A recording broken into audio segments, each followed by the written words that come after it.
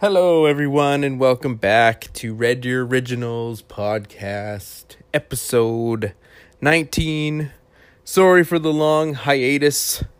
Life is busy, man. It's hard to get these things in. It's hard when you have a family and a job to make time for these types of things, but I'm glad I got this one in. And yeah, thanks for tuning in. This episode features a good friend of mine now named Blake Hall. Blake Hall is the owner-operator, chief herdsman of Prairie Gold Pastures, and that is just about 5 kilometers outside of the city of Red Deer. They do 100% grass-fed, grass-finished beef, and also eggs, and also that's it, I think. And his wife does flowers. Check him out. prairiegoldpastures.ca for all of your needs. And you know what? In the first couple seconds of the podcast, Blake and I talked about doing an intro to Red Deer Originals because he said he had been listening to a lot of podcasts. And he thinks I need an intro. So, here we go. Red Deer Originals was originally started to showcase the lives and the times of individuals that have grown up skateboarding in Red Deer, Alberta. And since that time, I've done 18 different episodes with different people.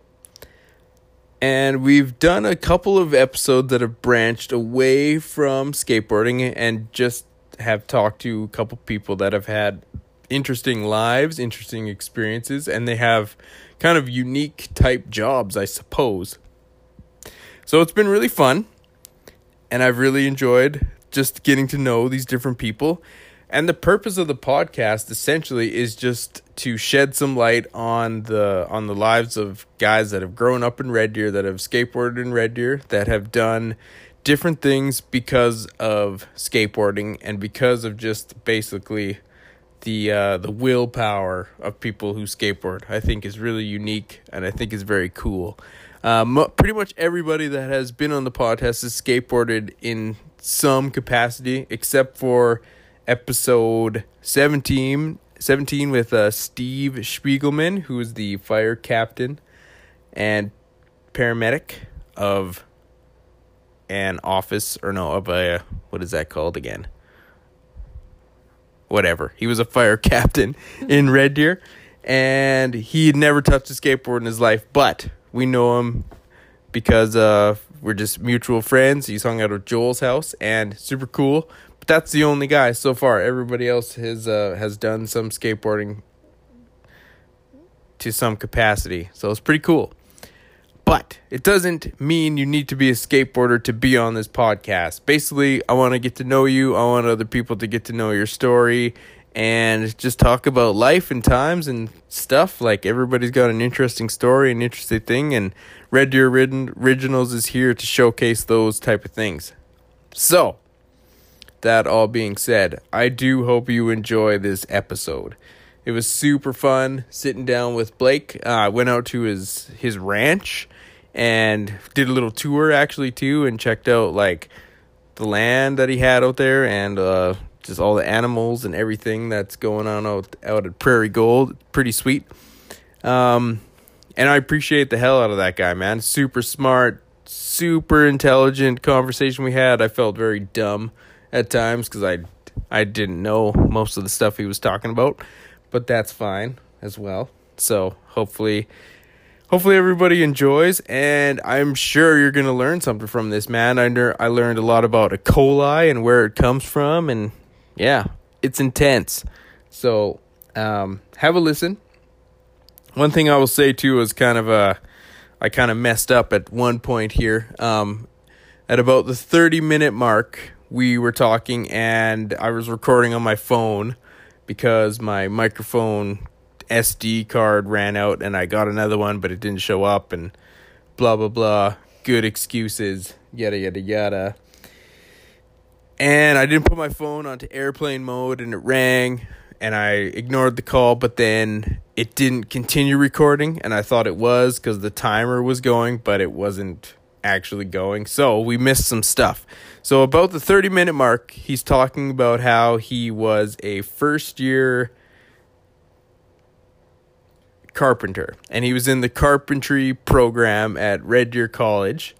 He went on from there, so this is the fill-in part. He went on from there to get his journeyman red seal in carpentry, moved to Ontario, and worked with a ground-up construction guy.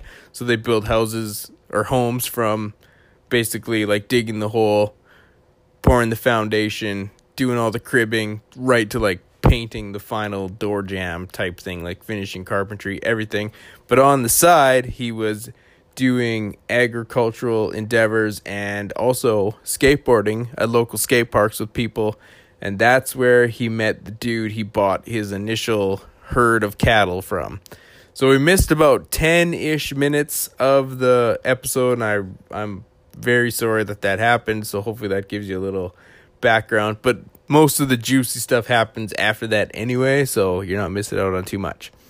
So please enjoy this episode of Red Deer Originals, episode 19, Blake Hall. Okay, so I've been listening to Red Deer Originals this week. Yeah. And I listened to quite a few podcasts. Okay. Are you editing it all? Like if I say something that you... I haven't worried about it. Okay, alright. Like, we're not worried about offending people. I feel like you need an intro, man. Oh. Like what? I feel like I'm going to ask you a couple questions right now. Oh, sure. And it's going to make you a backbone of an intro. Mm-hmm.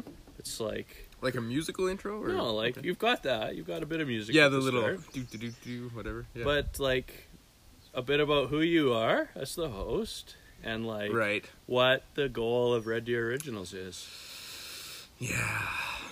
It's kind of undefined, the goal. I know who I am, I suppose. Yeah. For the most part. You do, but your listeners in Norway and Russia, and... Yeah, I guess. As the... ripples in the pond get further and further from who you are. Yeah. It's like, who's this Luke guy? I guess. Yeah, I kind of felt like it would just kind of carry. Oh, right. The cat just jumped on my lap. Super sweet. That's Kevin. Hey, Kevin. Vermin Patrol. That's awesome. It's actually crazy. We feed him all winter, and then he stops eating. He just goes pure carnivore all summer. No way. He'll come packing gophers and moles and all kinds of stuff. Yeah, birds.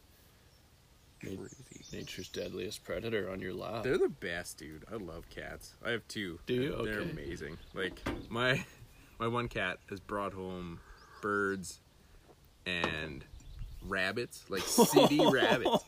Not like a full grown one, but like I don't know, a younger bunny. Yeah. And like ate it. Like killed it in the yard and ate its head.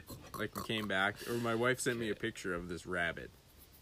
I thought I had it on my phone, but I can't find it anymore. But it's worth showing people if I can find it. But it's like a bunny. Not like a big bunny, but a bunny. And she's like, send me a picture. I'm in school at the time. And she's like, Cubby just brought this thing home. It's dead. I'm like, what? I'm like, well. She's like, I don't want to touch it. I'm like, yeah, fair enough.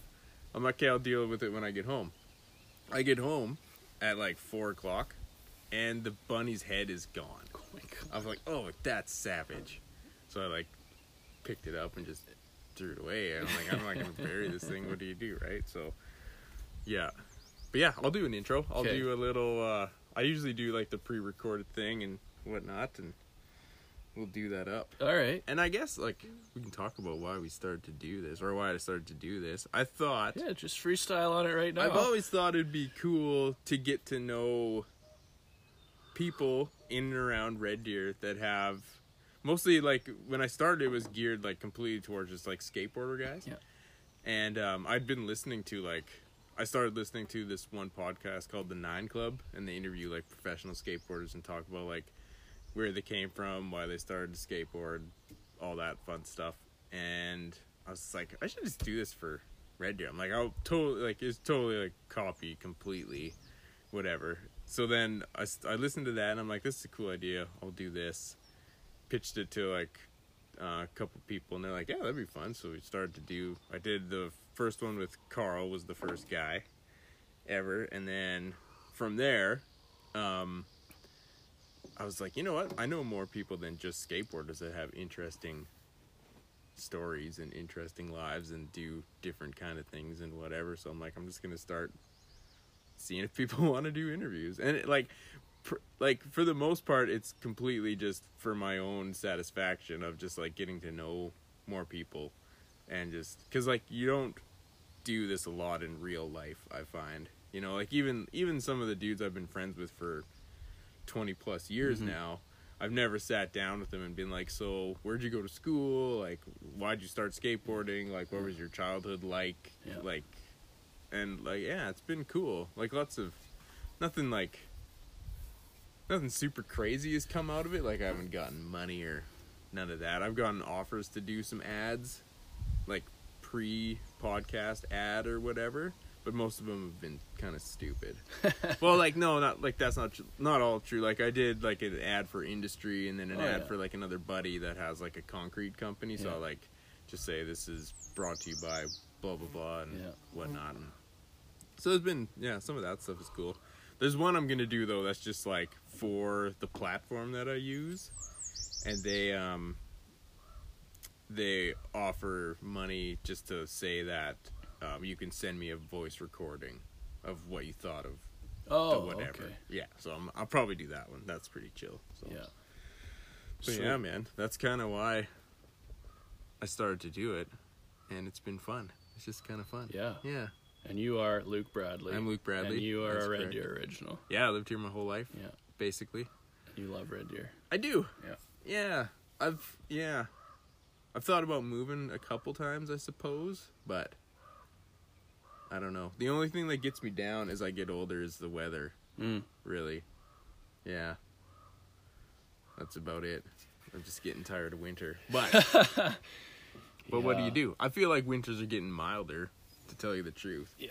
Like, what did you think about this past winter being like a farm guy? I felt like up until whatever, late February, it was the best winter ever. There was no snow. It was plus temperatures in December, like plus 4 or 5. Still plus. Yeah. It was dry. I'm like, this is amazing. This winter's the best ever. But then it got super cold for like a month. Yeah. Yeah. All right, here's my perspective on winter as a native Red Deer Albertan. Yeah. The older I get, the more I like it, and I think it's because of my chosen vocation as a farmer. Yeah. It's like, right now the sun goes down, it's light till 11, and it's light again at 4:30 in the morning. And it's like, we're busy, we're calving. Right. Everything's kind of getting going for the summer, and it's just like full on. Yeah. And by the end of August, I'm going to be so glad that the days are getting shorter. Right. And winter for me is like time to kind of retreat into my cocoon in the office and like catch up on reading and podcast time. And sweet. So I like that a lot, kind of embracing the pronounced seasonality in Alberta. Okay. This winter in particular, exactly, everyone was bitching because they thought it was so long and cold, and for sure February was. Yeah, but it was so nice all fall. I know. No snow. It snowed a bit in September. Yeah, that people were like, "What the frick?" Yeah, but then it got nice again. It did. Yeah, I remember. Christmas was nice. We were out skating on the dugout. It was awesome. Nice. But yeah, then it got super cold. But then super cold. It shaped up. It always does. So yeah, my main responsibility in the winter is just keeping these cattle fed, and so the nicer it is, the less they eat, the easier time they have. So for sure, February they were eating a lot more, and I had to kind of keep a close eye so that they weren't losing body condition. Right. But yeah, now they're all having their babies, and everybody's happy. Healthy and happy. Yeah, that's sweet. How do you like monitor body condition? Just like, do you have to measure them or do anything like that, or just go out and be like, that one looks pretty good still? Yeah, they say you can't use your eye. Oh, okay. It's like so subjective. It's like if the sun is shining or if it's a cloudy day, it looks different. You actually have to get in there and feel them, but you get a pretty good idea. Yeah. You're basically just looking to see where there are fat deposits on the body, and there's lots of good comparisons. It's on a score of 5 in Canada. I think it's 9 in the States. Oh, okay. Except we have half points in Canada, so it's basically 9 anyway. Right. But there's like really comprehensive descriptions and pictures on the government website even. So it's like body condition of 2.5 is considered good for the winter. Right. And for calving and stuff. If they slip below that, then need to feed a bit more. They're unhealthy. Yeah, it's just they're burning their energy reserve up, you know, right. and that's normal. If you think of the bison on the prairie, it's like they'd gorge on this beautiful prairie grass all summer and get nice and fat, and then over the course of the winter, they'd burn through that fat as they're gestating their calf and eating a poor quality feed. Yeah. So we stole this term, but we call it the haystack on the back. Okay. It's like we try to send them into the fall nice and fat, and then we actually expect them to lose some body condition over the course of the winter. For sure. Leading into calving in the spring. Yeah. Cool. Okay, I want to start from scratch almost here. Yeah, because let's do I need to know. Now you know what I think about winter. Yeah, that's good. Let's go back to the beginning. That's great. To me, I'm completely opposite. I think winter should be the time you buckle down and just work because there's nothing else to do because it's shitty outside. But you have to have a job that facilitates that kind of thing. And then summer, I just want to chill. Totally, man. That's a good point. Yeah, because like I know, like I used to do like seasonal jobs, like concrete work, roofing. I did framing by accident for like 3-4 months, and it's like it's all like okay, it's nice out from 6 a.m. or whatever, 4 a.m. till 10 at night, so we're gonna work. Yeah, but that's the time you want to be kind of enjoying the fruits of your labor almost. I feel like so that's I'm just opposite in that way, because I know lots of people that do that. They work super hard all summer and then do nothing for the winter and just like chill. But I guess if you could like go away or something. Yeah, I guess I could qualify that more. It's like all the work needs to get done, but we're also like so keen to get out to the beach and go camping and have barbecues, and it's like even if we're only working an 8-hour day, it's like we're still awake from early in the morning till late at night, and fall comes and it's like, man, I'm played out. Probably bagged for sure. And it's like there's this we'll be getting way out there already, but there's this he was, I think, Austrian, Rudolf Steiner. Okay. He was in the 30s, and he wrote all this stuff about agriculture, and he was super into like energy and stuff, and basically like he says the energy of the cosmos in the winter goes back into the soil, into the seed, and then all summer long it expresses itself when that plant is growing again, or the trees are putting their leaves on and stuff. And I kind of feel like the same way. It's like all winter long we kind of like buckle down or whatever and hibernate, and then in the summer we're just like out there just doing stuff. That makes sense. It gets crazy as soon as it gets nice outside. You see people just come out of nowhere with whatever. It's crazy. Eh? Yeah, it's pretty cool. Yeah.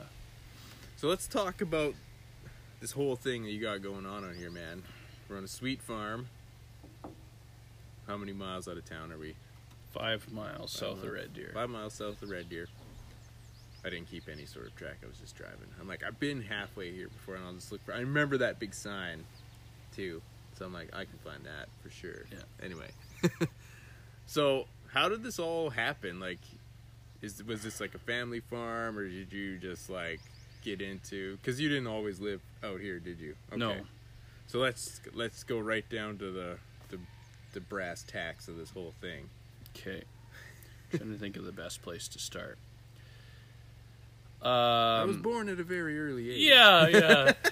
No, I've been listening to your podcast this week, and I feel like this would be relevant to your theme, and maybe an okay place to start. But you may not know this, Luke, but I grew up skateboarding. Yeah, I knew that. I did know that. There's a picture of me when I was like 3, probably. We had a driveway. I grew up on Oberlin Avenue in Oriole Park. Oh, okay. Oh, there's the church at the end of the street. Yeah. And we had a driveway, a little slope driveway. We were on the north side of that street, not the side that backs onto the field there. Right.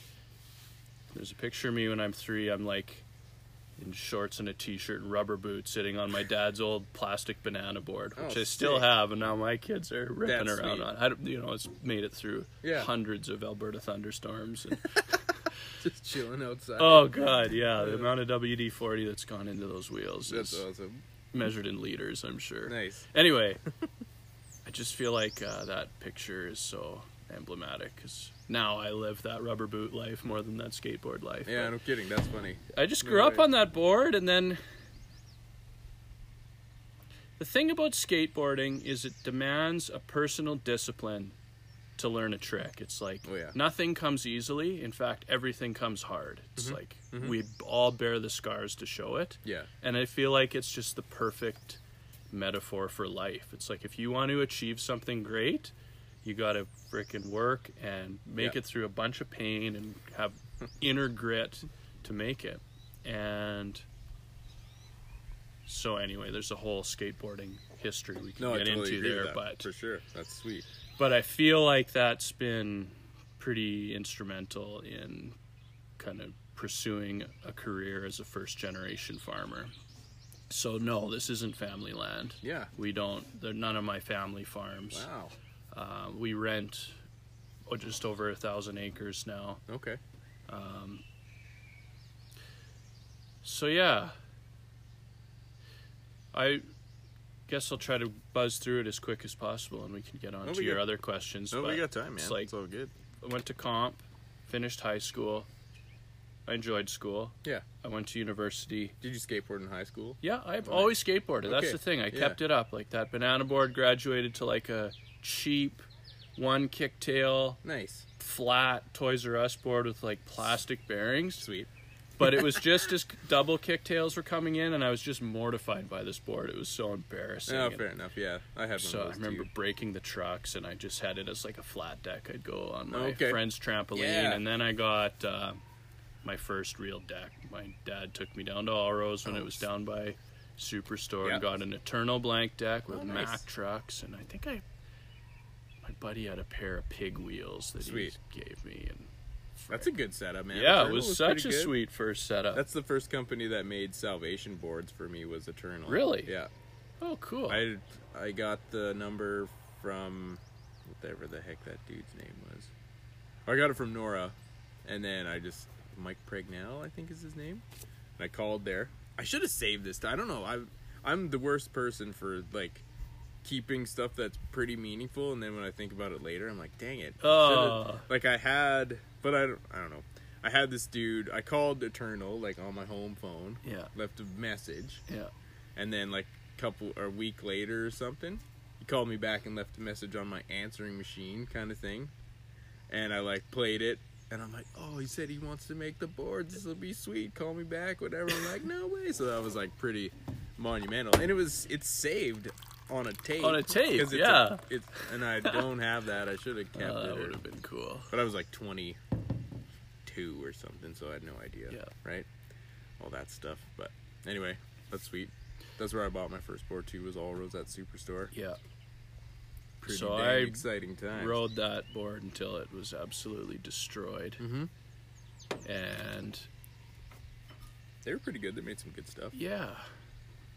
And from that point on, I always had a skateboard. I remember I had a World Industries Slick. Oh yeah, sweet. They're coming back out with slicks. Are now. they? Yeah. They have like I don't know what company, but the only ones I've seen are just the Ninja Turtle. But it's all the old toys. Like all of the old toys, like just on the bottom of the deck, and it's just Sweet. a collage of all the old toys, Yeah. just like on a blank background with just like all the toys. Yeah. It's sweet. I was like, Dad, and I'm like, this is a slick, and I start scratching. I'm like, no God. way. It seems like it's a bit thinner now, but anyway, Plus, yeah, still. that thing was heavy. Yeah. Yeah. Slick layer, little bit of a chunkier board. But really. yeah, I don't know. I never found like great buddies to skateboard with. So it was Okay. always like a solo pursuit. Yeah. And I remember, again, that like farmer skateboarder division, like the rubber boots versus the banana board. When the skate park was built, I would wake up at like 6 on Saturday and strap my board to my backpack and ride my bike down. Sweet. I'd be there. All the farmers would be setting up their farmers market stands, and I'd be out there. I'd have the park to myself for like 3 hours. So fun. Anyway, now that's me getting up early to go peddle some meat. But yeah, I kept it up, and then I don't know if I should be embarrassed by this phase of my life or not, because I loved it so much as I got into longboarding. I just like got way less motivated by landing tricks and just so excited by chilling. Cruising. Yeah. The Red Deer trails are amazing, man. Like 100 clicks of perfectly paved trails, amazing hills, gnarly curves. So, you know, I just got into that, and it was just, I just loved it. And then did some racing and you did racing? Sliding and like actual racing? Yeah. I remember, I was thinking of this last night. We did this one. We actually went for 24 hours. We did this like really outlaw race in Calgary at 6 a.m. at Edworthy Park. No way. And then we went out, did a demo at the Soapbox Derby in Cochrane, and then went out to Jameson Road. It's like between Cochrane and the reserve. Oh, okay. It's so like getting into the foothills. Yeah. And be a pretty hectic road. We came back into Calgary and rode all night on the parkades and stuff. Sweet. Yeah, it was pretty crazy. That'd be fun. Anyway, it was fun. I don't do it. Anyway. That's okay. I don't hate on anybody. Besides, like, no. Even scooter kids, they're just misled for a little bit. Yeah. We'll figure it out one day. If they had an iota of skate park etiquette, that would sure go a long way. Yeah, working on that. Trying to do, actually I'm doing a thing with the the town of Sylvan next week to like talk about skate park etiquette at the skate park. So sweet. Yeah. Yeah. So it's starting to come around. Yeah, but they were pretty bad. So then the longboarding evolved when I moved to Ontario, which we can get into in the farming part of the story. Okay. I got into more pool riding and park riding. Oh, sick, yeah. At the Vanderhoof Skate Park in Toronto. If any of you ever go there, it's a righteous park. It's so sweet. And that was like the culmination of it all, because it combined like the tricks of street skateboarding, but the flow and surf style of longboarding, and you could just cruise forever in that park without putting your foot down, you know, just all the transition and stuff. So I'd say that's where I've ended up, is nice big pool deck, super tight, super fast, knee pads. Sweet. And go. That's my favorite thing too. We like the coolest skate park I've ever been to is it's on Orcas Island. Okay. It's out of Oregon. And it's just it's a huge giant like bowl skate park. Yeah, you have to Google it. There's like there's some pretty sick like clips from like in like Thrasher on it and stuff, and usually Tony was the guy that directed all of our skate park mission type thingies. Yeah. He'd always find the parks and we'd go to them and whatnot. But we were in Seattle area. No, what the heck was it? Yeah, somewhere in there for a wedding. And he's like, okay, when we're done this wedding, we're gonna bounce over to this place and skate this park because it's epic. So I'm like, yeah, man, let's do it. So we like got a car and ripped out there, and it was crazy. Wow. Just so big. Like being from Red Deer, there's nothing like that we're even remotely used to. So it was pretty intense. Like there's like 12-foot like vert wall. Whoa. And it's all concrete coping. Everything's just like. But yeah, the coolest park I've ever been to. I want to go back there one day and try it again. Cool. Yeah. That's sweet. Yeah. Awesome. So Big Bowl, Ontario. Right. Yeah, anyway. So that's just kind of where I've ended up. Yeah.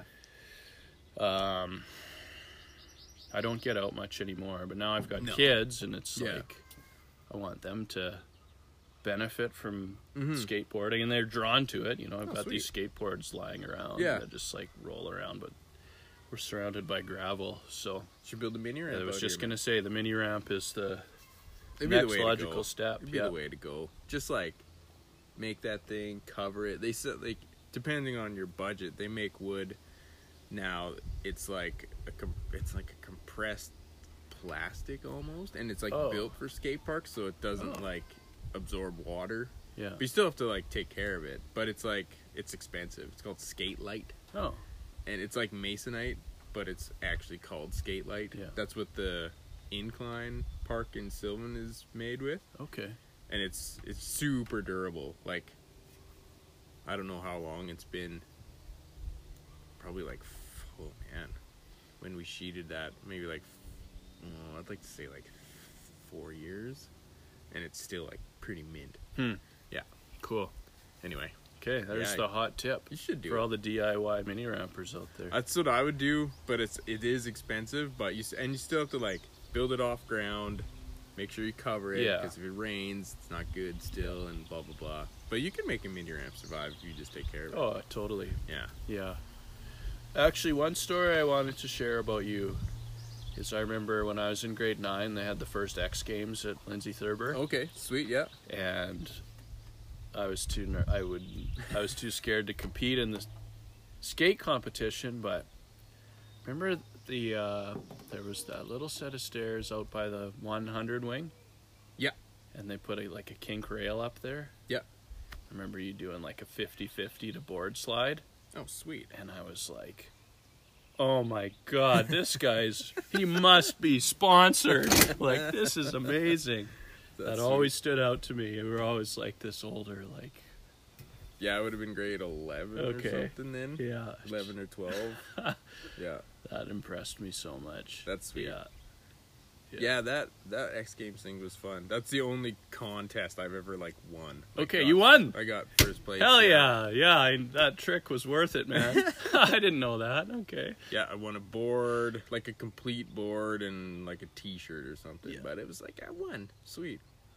It was legit, too, because, like, Brett Riemann was the judge. And he's like, yeah. I asked him after, because there was another kid that did, like, tried a really hard couple tricks and landed, like, one big one. But, so I was like, I didn't think I would win because this guy just did this. He's like, but you landed everything. Like, I actually, got advice from my one buddy. He's like, just do all the tricks you can do. Yeah.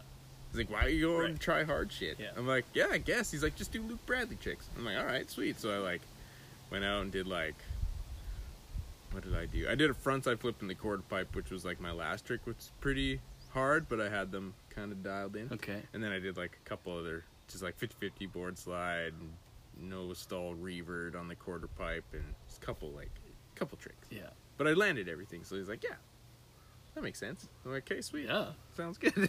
I was pumped. That's awesome. Yeah. Yeah. Different worlds. So, okay, I guess I can get into the farming side of things. Yeah, man. Now. So you finished high school. Yeah, I went to university for 1 year. Okay. It was like I lacked maturity. Yeah. Where were you thinking of taking? I was wanting to go into medicine. I really liked biology. Yeah. And just science but I was brutal, man. Right. Yeah. So I finished that first year but didn't go back, and I took a couple of years to travel. I did the Katimavik program, which is an exchange program. For 9 months. You go around into 3 communities across Canada. Wow. For 3 months each, and you're living in a house with 12 kids from across the country. Yeah. So what was it? Yeah, and then you volunteer full time, and then just do activities and stuff as a group on the weekend. So it's like cool. Yeah. Cultural exposure. One of the 3 places is always in a francophone community. For a kid from the prairies, that was pretty sweet. Like we spent time in Quebec and in northern New Brunswick, which is also French. Okay. Cool. In southern Ontario. Wow. So that was a cool experience for sure. Started to figure out kind of what was important to me. Yeah. And it had a sister program called Canada World Youth, and it was a similar idea. This time it's a 6-month program, 3 months in Canada, 3 months in another country. And you live with a person from that other country with a host family in the community you're at. Oh, nice. So I spent 3 months in Quebec again, and then 3 months in Burkina Faso in West Africa. Wow. So that was a really eye-opening experience. No kidding. To be honest with you, that program, it felt like we were being groomed to be like the next generation of like international development workers. Oh, okay. And at the time, I don't know where they're at now, Burkina Faso, according to the UN, was the third least developed country in the world. And we could see that. It was like outside of the capital.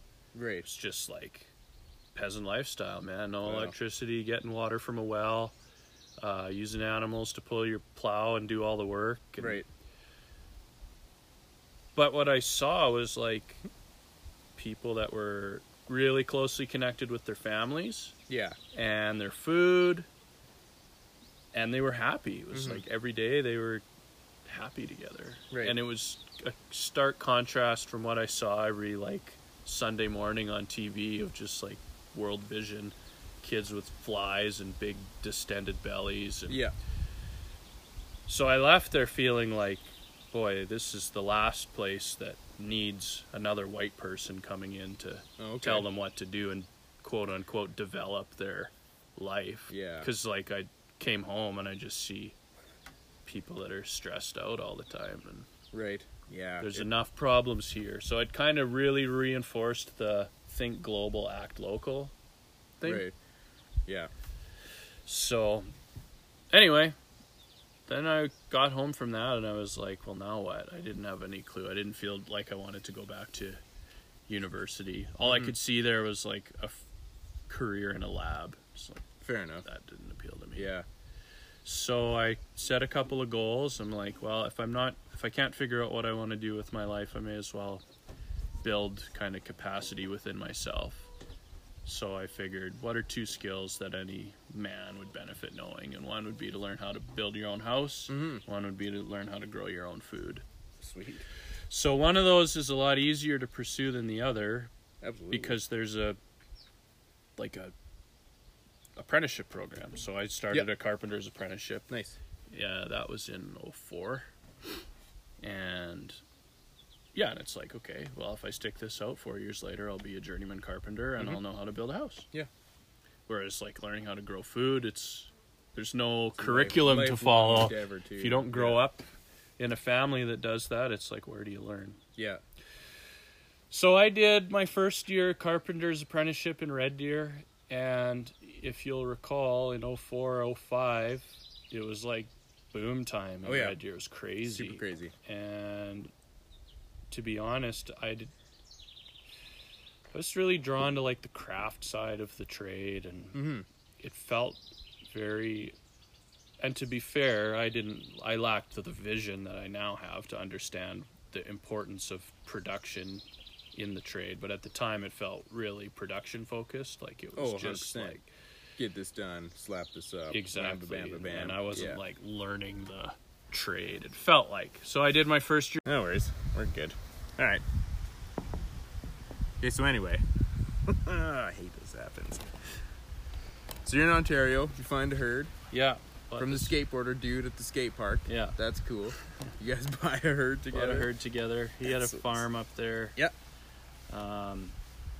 So yeah, then I came back to Alberta and did Olds College. Yeah. Did we miss that? Yeah, we missed that. Okay. So I took Olds College. I feel like that's important because I love Olds College. Pretty so awesome. much. Yeah. So, I came back in the fall of 2010 to take the meat processing program, which is 4 months long. And Olds College is one of 2 schools that in the world that teaches the art of slaughter. Okay. The other is Denmark. They graduate 800 butchers a year. That's so insane. And that is so insane. I was in a class with 10 other people. So it was so cool because you're learning how to handle an animal pre-slaughter, low-stress livestock handling, and then the actual stunning and sticking of the animal, the evisceration and skinning and splitting and washing. And then, like, the next day you're making sausage, and it's just a beautiful thing. Yeah. So super that fresh, right? Yeah, and just empowering. Yeah.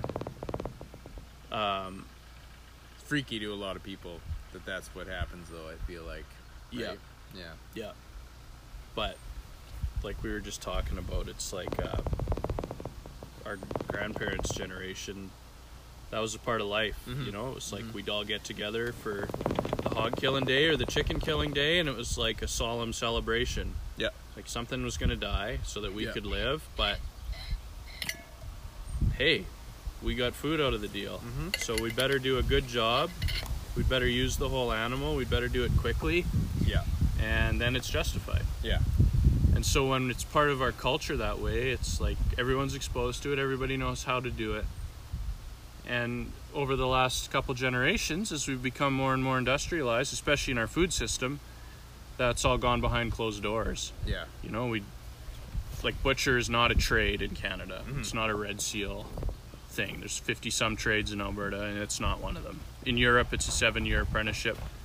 I took a 4-month certificate program at Olds College. That's crazy. Like, what do you think more they would teach you in 7 years? Oh, it'd be like, there's just like that whole cultural piece to an apprenticeship. Like, I'm sure that whole first year, you're just cleaning the shop and trimming meat.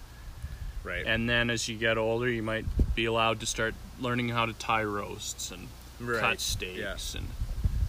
Yeah, it's almost like kind of like an art too, right? Like, you got to know what to look for.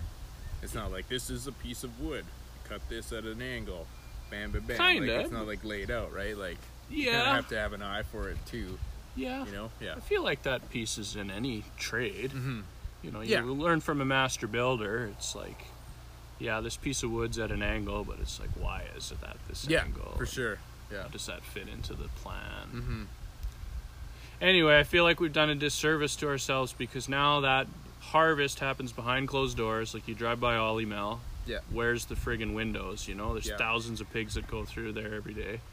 We are completely sheltered from it, and as a result, we become death phobic. Yeah. And that allows veganism to express itself. Mm-hmm. It's like, I think that's just a symptom of a society that's scared of death.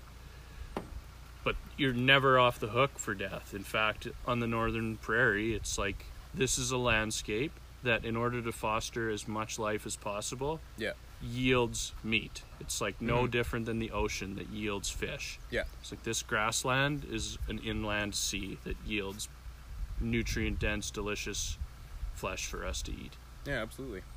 Yeah. If we eliminate the animals that we eat from the landscape in favor of a plant-based landscape, we lose all this biodiversity. Like, the from the microbiota in the soil all the way up to the deer that fawn on this place and all the nesting birds, that all disappears. Yeah. Yeah, I guess if you look out across the road, essentially, to that flat field that's over there. Yeah. Like, it's very different. Yeah. Right? Yeah. Yeah.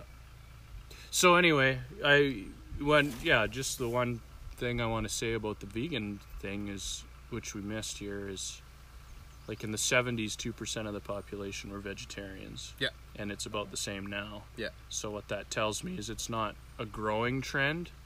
It's a phase in people's lives. Right. And I went through it. I was a vegetarian for a year. It's like, I like vegetarians. They're asking the right questions about their food, and they've got the courage to do something about it. So. Yeah. But as they're doing that, they're continuing to ask questions. And what we're finding now with our business is we're kind of waiting at the other end of that journey, because they're asking questions about animal welfare, ecosystem health, climate change and carbon, and nutrition. And we're able to check off all those boxes for them. So we've got an increasing amount of, I just jokingly call them reformed vegans,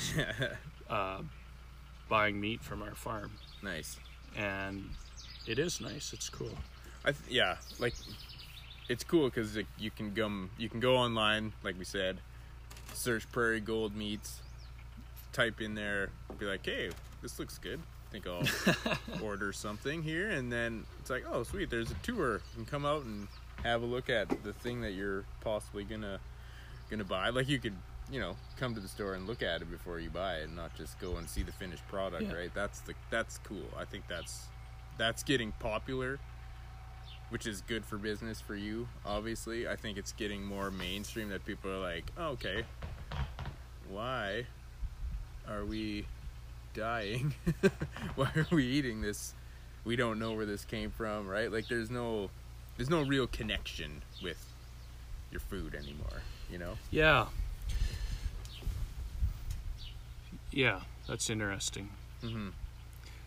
It's tricky because from the farmer's perspective, like, God, in the 70s, there were big agricultural policies that went in to incentivize economies of scale. They told farmers, get big or get out. Okay. And that's exactly what's happened. They told farmers to farm fence row to fence row. Right. So we've seen like so many sloughs drained and filled. We've seen so many little bluffs of trees bulldozed, so that bigger and bigger equipment can come in. Oh, and it's not now, and it's so these farmers can grow commodities, not food. They're not concerned about, well, they're not thinking about the members of their community that they're trying to feed. Right. They're thinking about the 3% of the food dollar that they're actually getting, like the tiny little fraction that they're actually getting, the thin razor thin margin that they're operating in. It's like, is it that bad? It's terrible, man. No way. Yeah. I just saw this thing. It was in the 60s, farmers made 38 cents for every food dollar, and now it's 8. 8 cents? Yeah. Oh my God. So I feel bad for my conventional commodity farming counterparts, because God, it's so expensive to do. That's the crazy thing. You see these dudes, like the big time farmer type dudes, and they have like all this like the equipment is crazy expensive. It's crazy.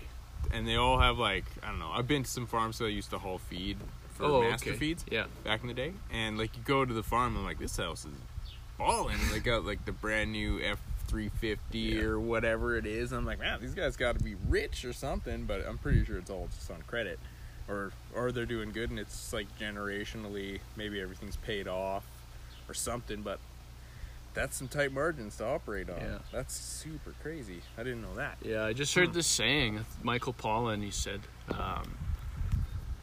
what is it? We live in a country where there's very wealthy farmers growing cheap food and very poor farmers growing expensive food. Right. So anyway, where were we? So I did butcher course. Yep.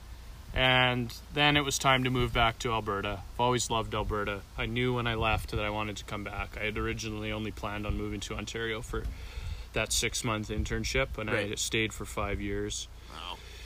So I moved back in January 2011. I hired a trucker. He trucked all my cattle out. Which is pretty crazy. So it's 30 hours on the truck from Sault Ste. Marie to Winnipeg, and then they unload. Yep. They get fed and watered there. Then they load it up again, and then came out to Alberta. So I was out in Castor. I've got some friends that have a farm out there, and they had enough land that they could accommodate my herd, and they had a butcher shop on the farm. And that's when Prairie Gold Pastured Meat started. So yeah, just like,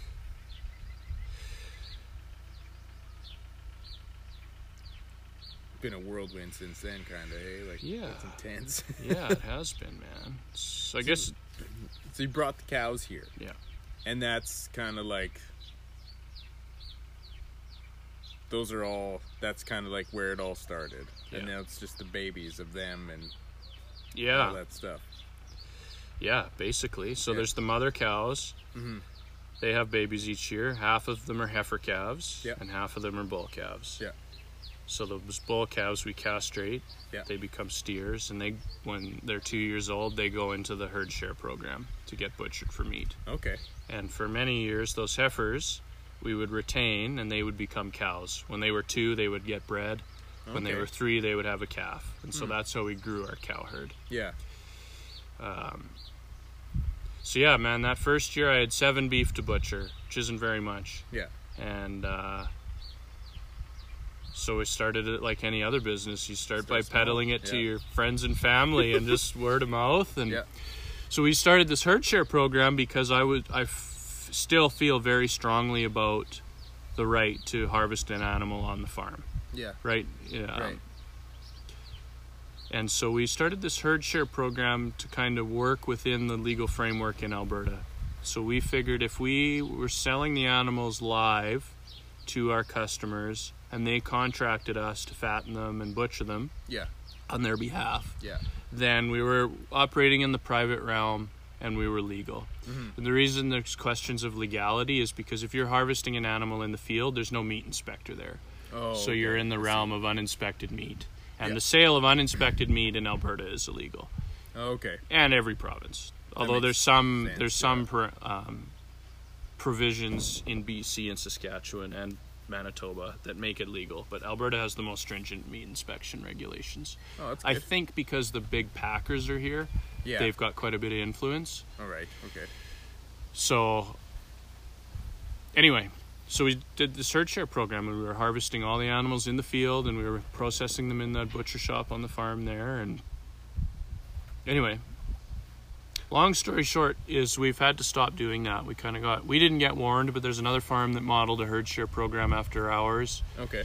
And they were marketing a little more overtly than we were. The fact that they were field killing their beef, and they got a warning from the government, and so did our butcher. So, so anyway, now we take our beef to an inspected facility to be harvested. Yeah. Okay. It's second best for sure. Right. So here's the thing. It's like when you're talking about uninspected meat, it raises questions of food safety, right? That's the concern that the government has for the public, which is why we have the Meat Inspection Act in the first place. It's like the government's responsibility is to make sure that the meat that's sold at the grocery store is safe to eat, right? Mm-hmm. So, but the first line of food safety is in production.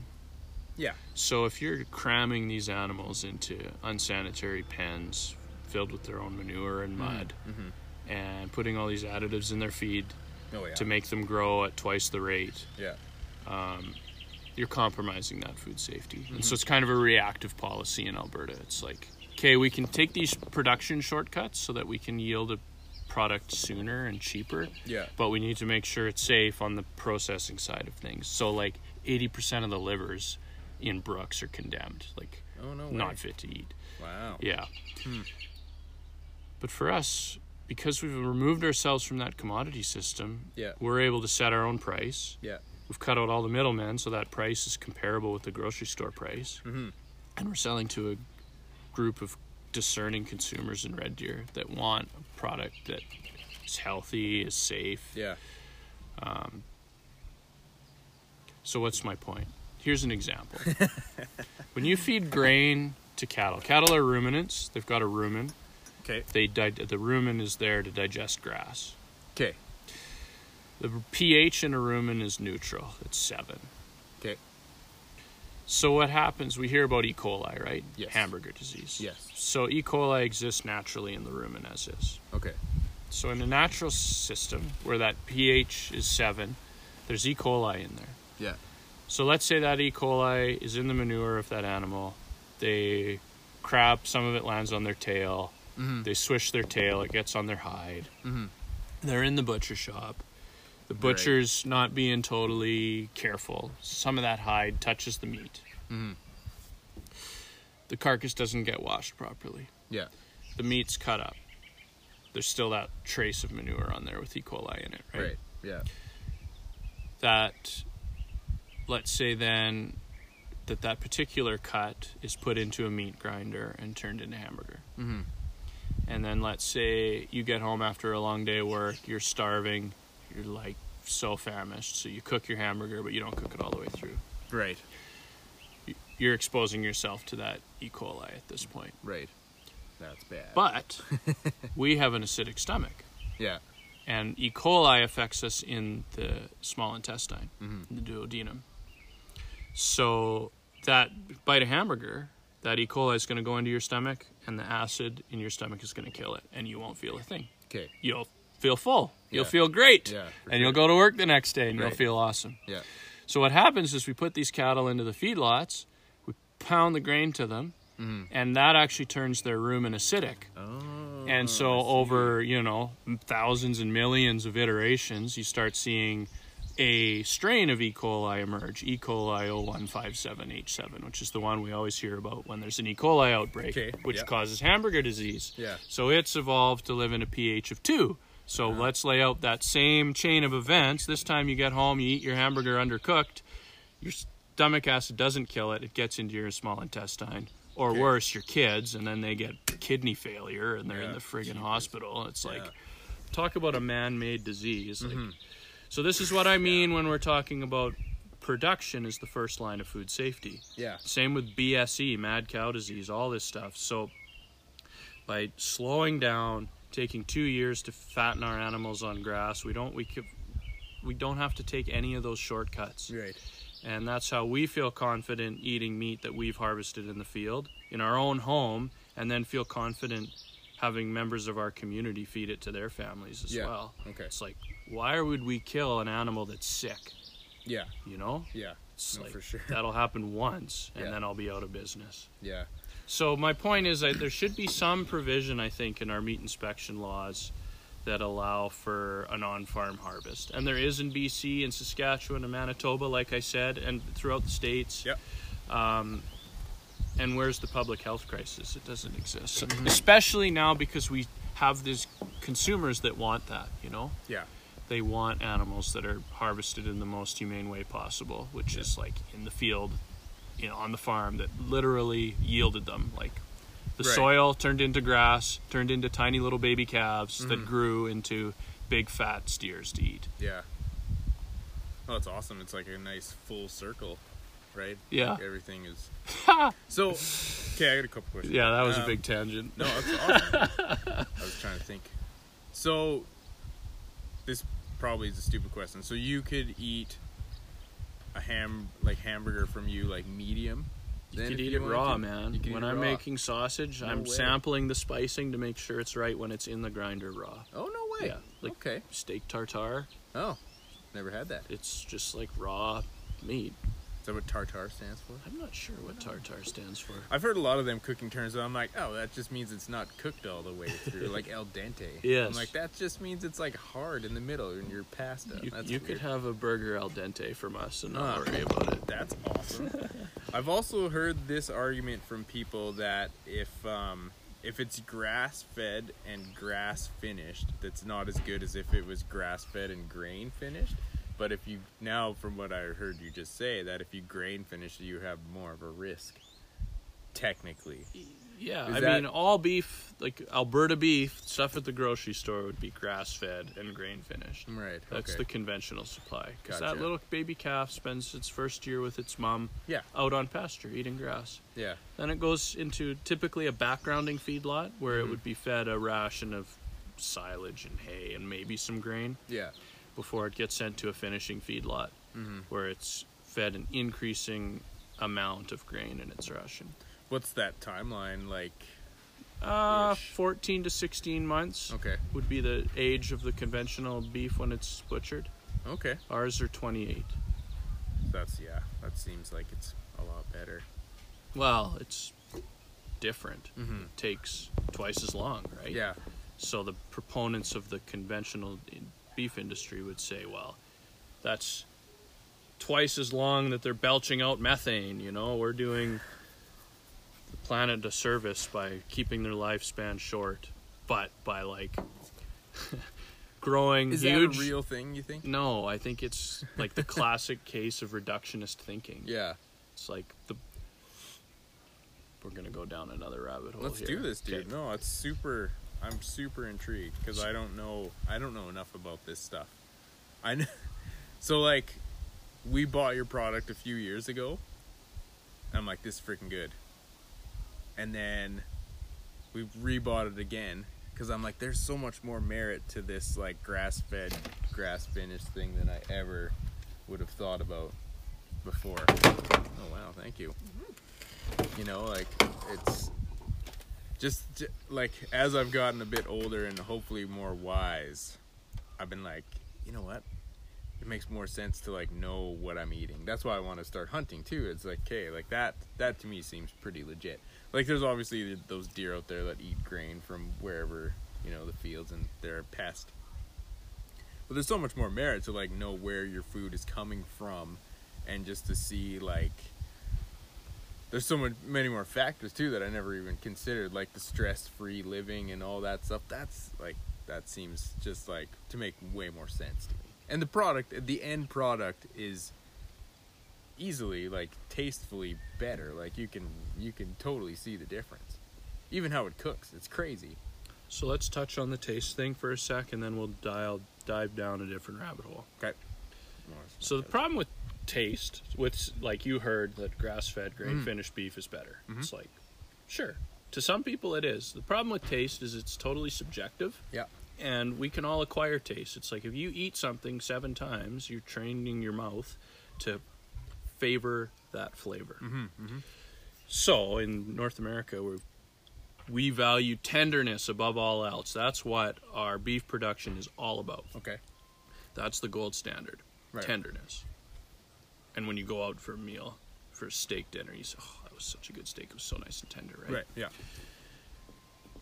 And so as a result, we've sacrificed flavor. We butcher these animals that are basically veal. They're a little bit older. It's baby beef. Yeah. Virtually flavorless. And so we've become a barbecue sauce nation. And that's fine. Oh, 100%, yeah. That's fine. That's like, as long as we know it. Oh, yeah. Everybody So knows that. there's this book written by this guy, Mark Schatzker. He's a writer for the Globe and Mail, called Steak. And he spent 3 years traveling around the world, searching for the world's tastiest piece of beef. And you know what the worst steak on earth he had was? It was a grass-fed steak. No way. And you know what the best steak he had on earth was? Somewhere in California. A grass-fed steak. Really? Yeah. Weird. He never did have a good feedlot steak. Okay. He always graded them a C. It's like the first bite had a burst of flavor, and after that it was like just a pulp.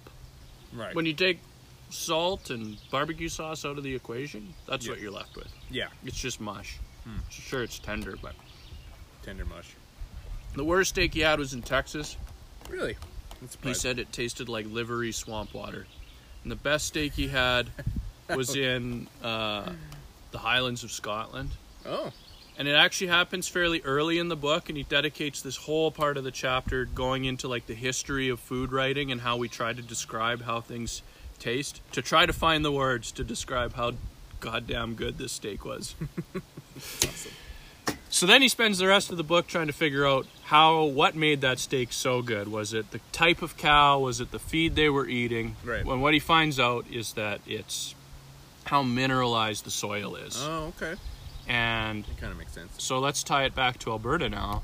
We know Alberta beef is a thing. It was a thing before Leduc number 1 was ever drilled. Okay, yeah. And it's because the eastern slopes of the Rocky Mountains are some of the most highly mineralized soils on Earth. And so the cowboys that came out here back in the day didn't know that, but they knew when they sent their cattle out to graze in the summer, they'd come back like 300 pounds heavier and just shaking with fat. Like, it was just like magic. It's a good day. And that's what gave Alberta beef its reputation. It wasn't this feedlot system that we have now. It's like, it's the grass. And that's our first, the soil is our first natural resource. Anyway, okay, so point is that there's nuance and it's tricky. There's skill that goes into producing a grass-finished beef that actually tastes outstanding. And so that's our primary goal. So hearing what you said earlier about our beef makes me feel good. It's awesome. Like, I get, like, it's funny because I was talking to a dude about doing the podcast, and I said I was going to interview you, and that this is what you do. And he said, a friend of mine, you might be like, oh, what? This is not cool. He's doing it kind of on his own on a farm. Like, he had, like, 2 cows, and he butchers them. He, like, took the course, butchers them himself, whatever. He's just out by Sylvan. And my buddy said, he's like, I didn't think it was that good. He's like, the ground beef was good, but the steak wasn't as good. And I think it's probably because of just the diet that he's had probably up to this point, where now he's had something like this, and it's just different. Yeah. Right? It's different than the McDonald's hamburger burger or the Wendy's burger or the Costco ground beef or whatever, what have you, right? Like, it's all different. But I feel like it's just, I don't know, it's not like refined. It's like, it's almost like re-refining your taste buds to like know what's up, essentially. Somewhat. Yeah. Yeah, I think we're hardwired to know good when we taste it. Oh, for sure. So I work as a mobile butcher. One day a week I go butchering beef on other people's farms. Okay. For them. Like, you can still field kill beef if it's for your own consumption. Okay. Anyway, so I got trained on this. And then you can give that away. And no, that would still be in Oh, you can't do that? No. Oh, okay. Man, it's like the laws are really tight. Like, technically, because we rent this ranch, we shouldn't even be able to eat our own beef because we don't own the land. Oh, really? It's crazy. Anyway. That seems dumb. But my point is there's a lot of crappy beef out there. Yeah. So, grass finishing beef, it's a 3-legged stool. And if you take one of the legs away, you're going to end up with crappy beef. Right. So genetics, nutrition, and management. If you're compromising on one of those 3 things, then you're going to end up with a steak that's going to give grass-fed beef a bad reputation. Yeah. So that would be my first guess with your buddy there that's raising his own, is maybe he just got some conventional cows out of the auction mart and they were never going to thrive on grass. I'm not sure. Anyway. That's interesting, though. So you didn't, like, with your initial cows, did you, like, vet them out and be like, okay, these are the ticket cows, man. Okay. So you knew. So, like, I guess, obviously, they must have been decent for you to, like, ship them all the way here. Right. Yeah. Because, like, there's cows in Alberta. There's tons of cows. I've seen them on the way out here, actually. I was like, oh, there's some wild animals.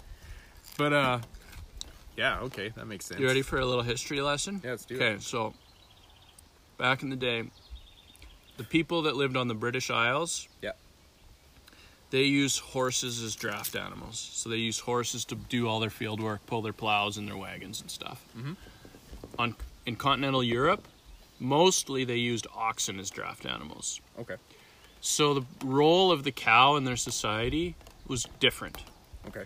In continental Europe, they needed an animal that would grow to be very big, very strong, have lots of heavy grain muscle, lots of connective tissue, heavy bone structure to pull a plow. And so the mother cow would have a calf.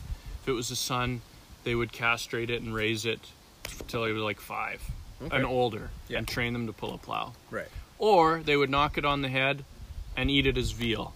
Okay. And so if you open a French cookbook, it's like, what do you see? You see lots of braising, lots of stewing, lots of dairy, because they would milk the mother cows. They were dual purpose, draft animals and dairy. Okay. And so they need, when they're butchering an old ox, it's like, you're not going to grill that on the barbecue to medium rare and enjoy it. It's going to be tough, so you need to braise it or stew it to make it tender.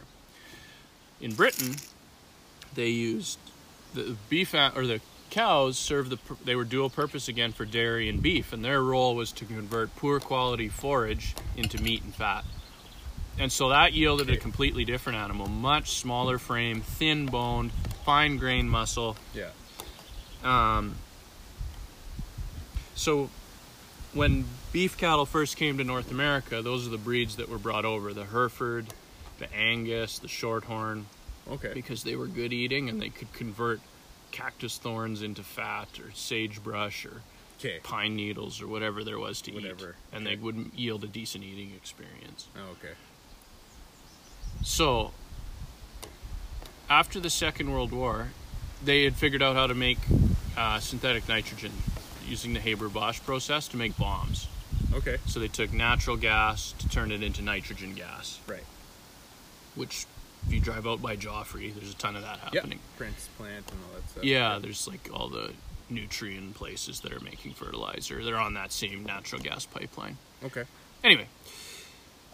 And so what they realized after the war is they could put this synthetic nitrogen on the ground and it was like friggin' pixie dust. It's like, holy crap, look at these crops. This is amazing. And so for the first time ever, it became cheaper to put cattle into a feedlot and feed them grain than it was to pasture them on marginal land. They could work up that marginal land, put this fertilizer on, and grow amazing crops. Right, okay.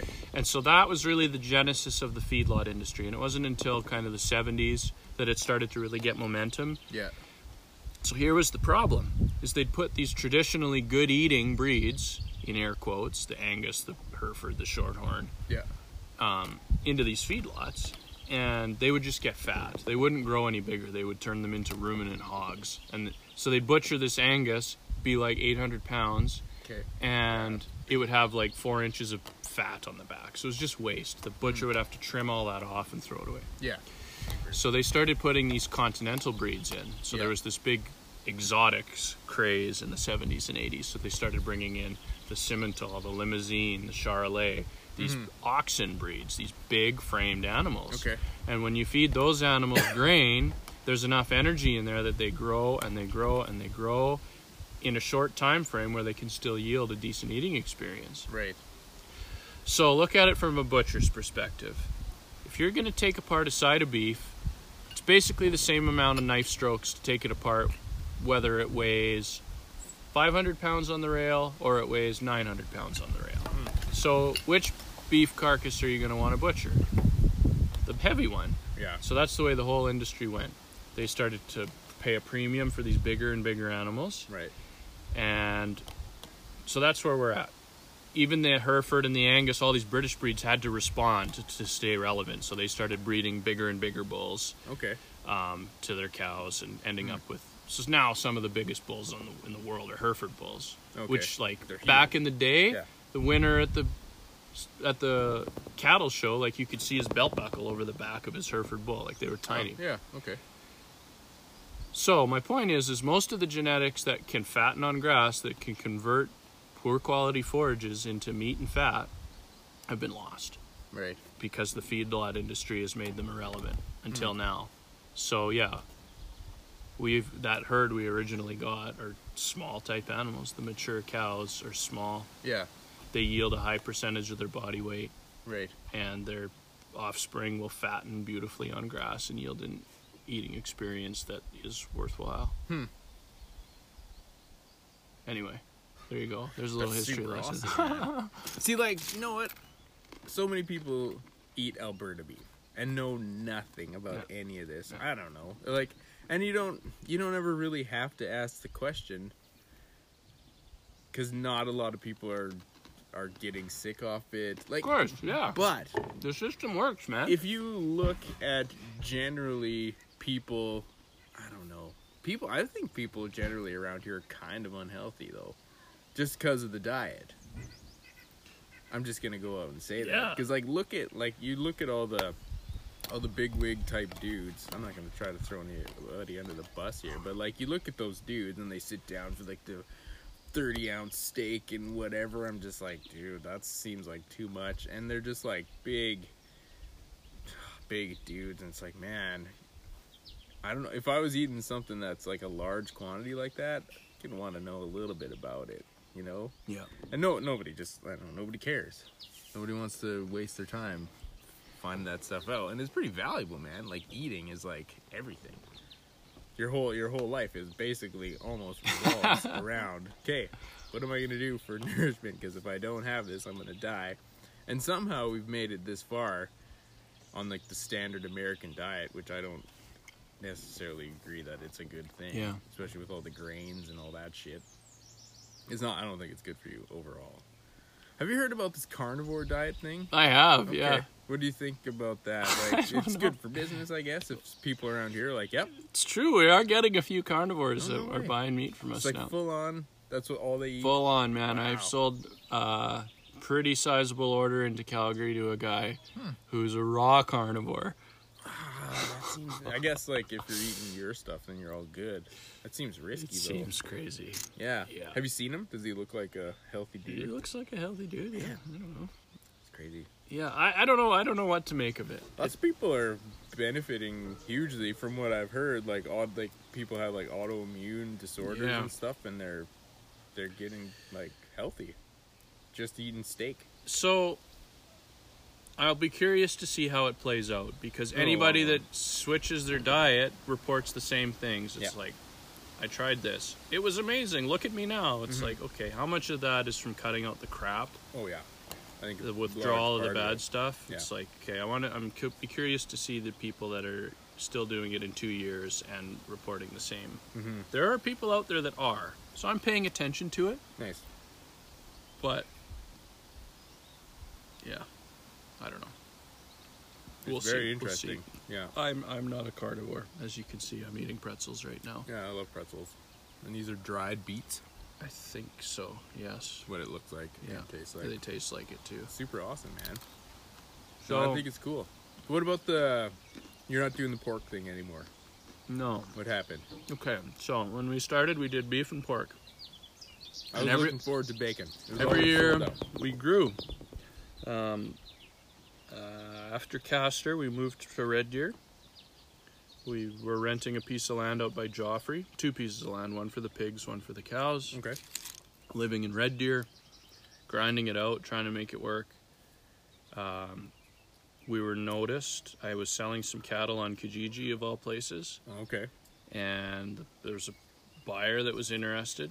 They came out to look at them. They wanted to buy them.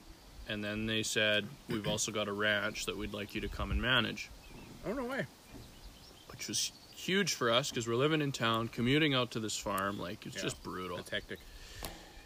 So we felt like we were... Anyway, that's when we came to Tamara Ranch. That was in 2012 that happened. 2013 we moved out here. Nice. So this will be a roundabout way to getting to the pigs. That's cool. I promise. Let's do it. But yeah, basically the landowners at Tamara Ranch in the 90s, they could see that this get big or get out thing I was talking about earlier wasn't working. It's like they could just see that they were going to have to go further and further into debt, grow bigger and bigger, and their quality of life was going to suffer. Yeah. So they sold all their machinery, they sowed their entire place back to grass, and they just focused on grazing cattle. And over the last 3 decades, they've seen the reemergence of native species, they've seen the topsoil get deeper, an improvement of the overall ecosystem function, an improvement in their profitability and their quality of life. Right. So they're in their 70s, they want to retire. Land is so damn expensive. Oh, yeah.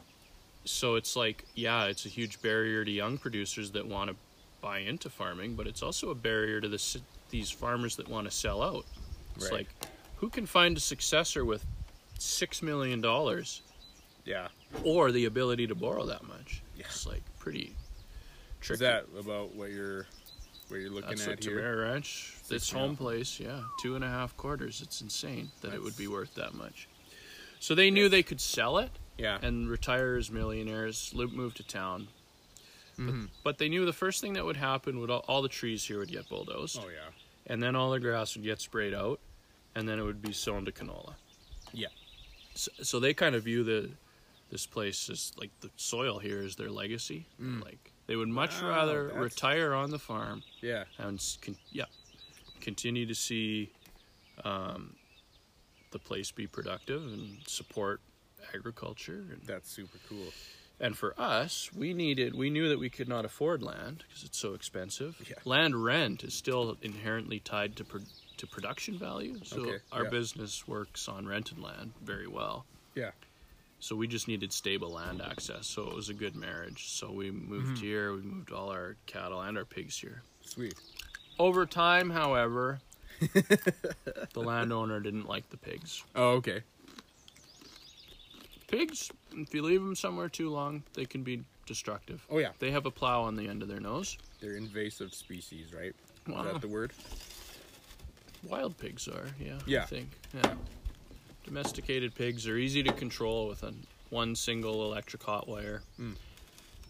Anyway, long story short is landowner doesn't want pigs here. So we've gotten out of pigs.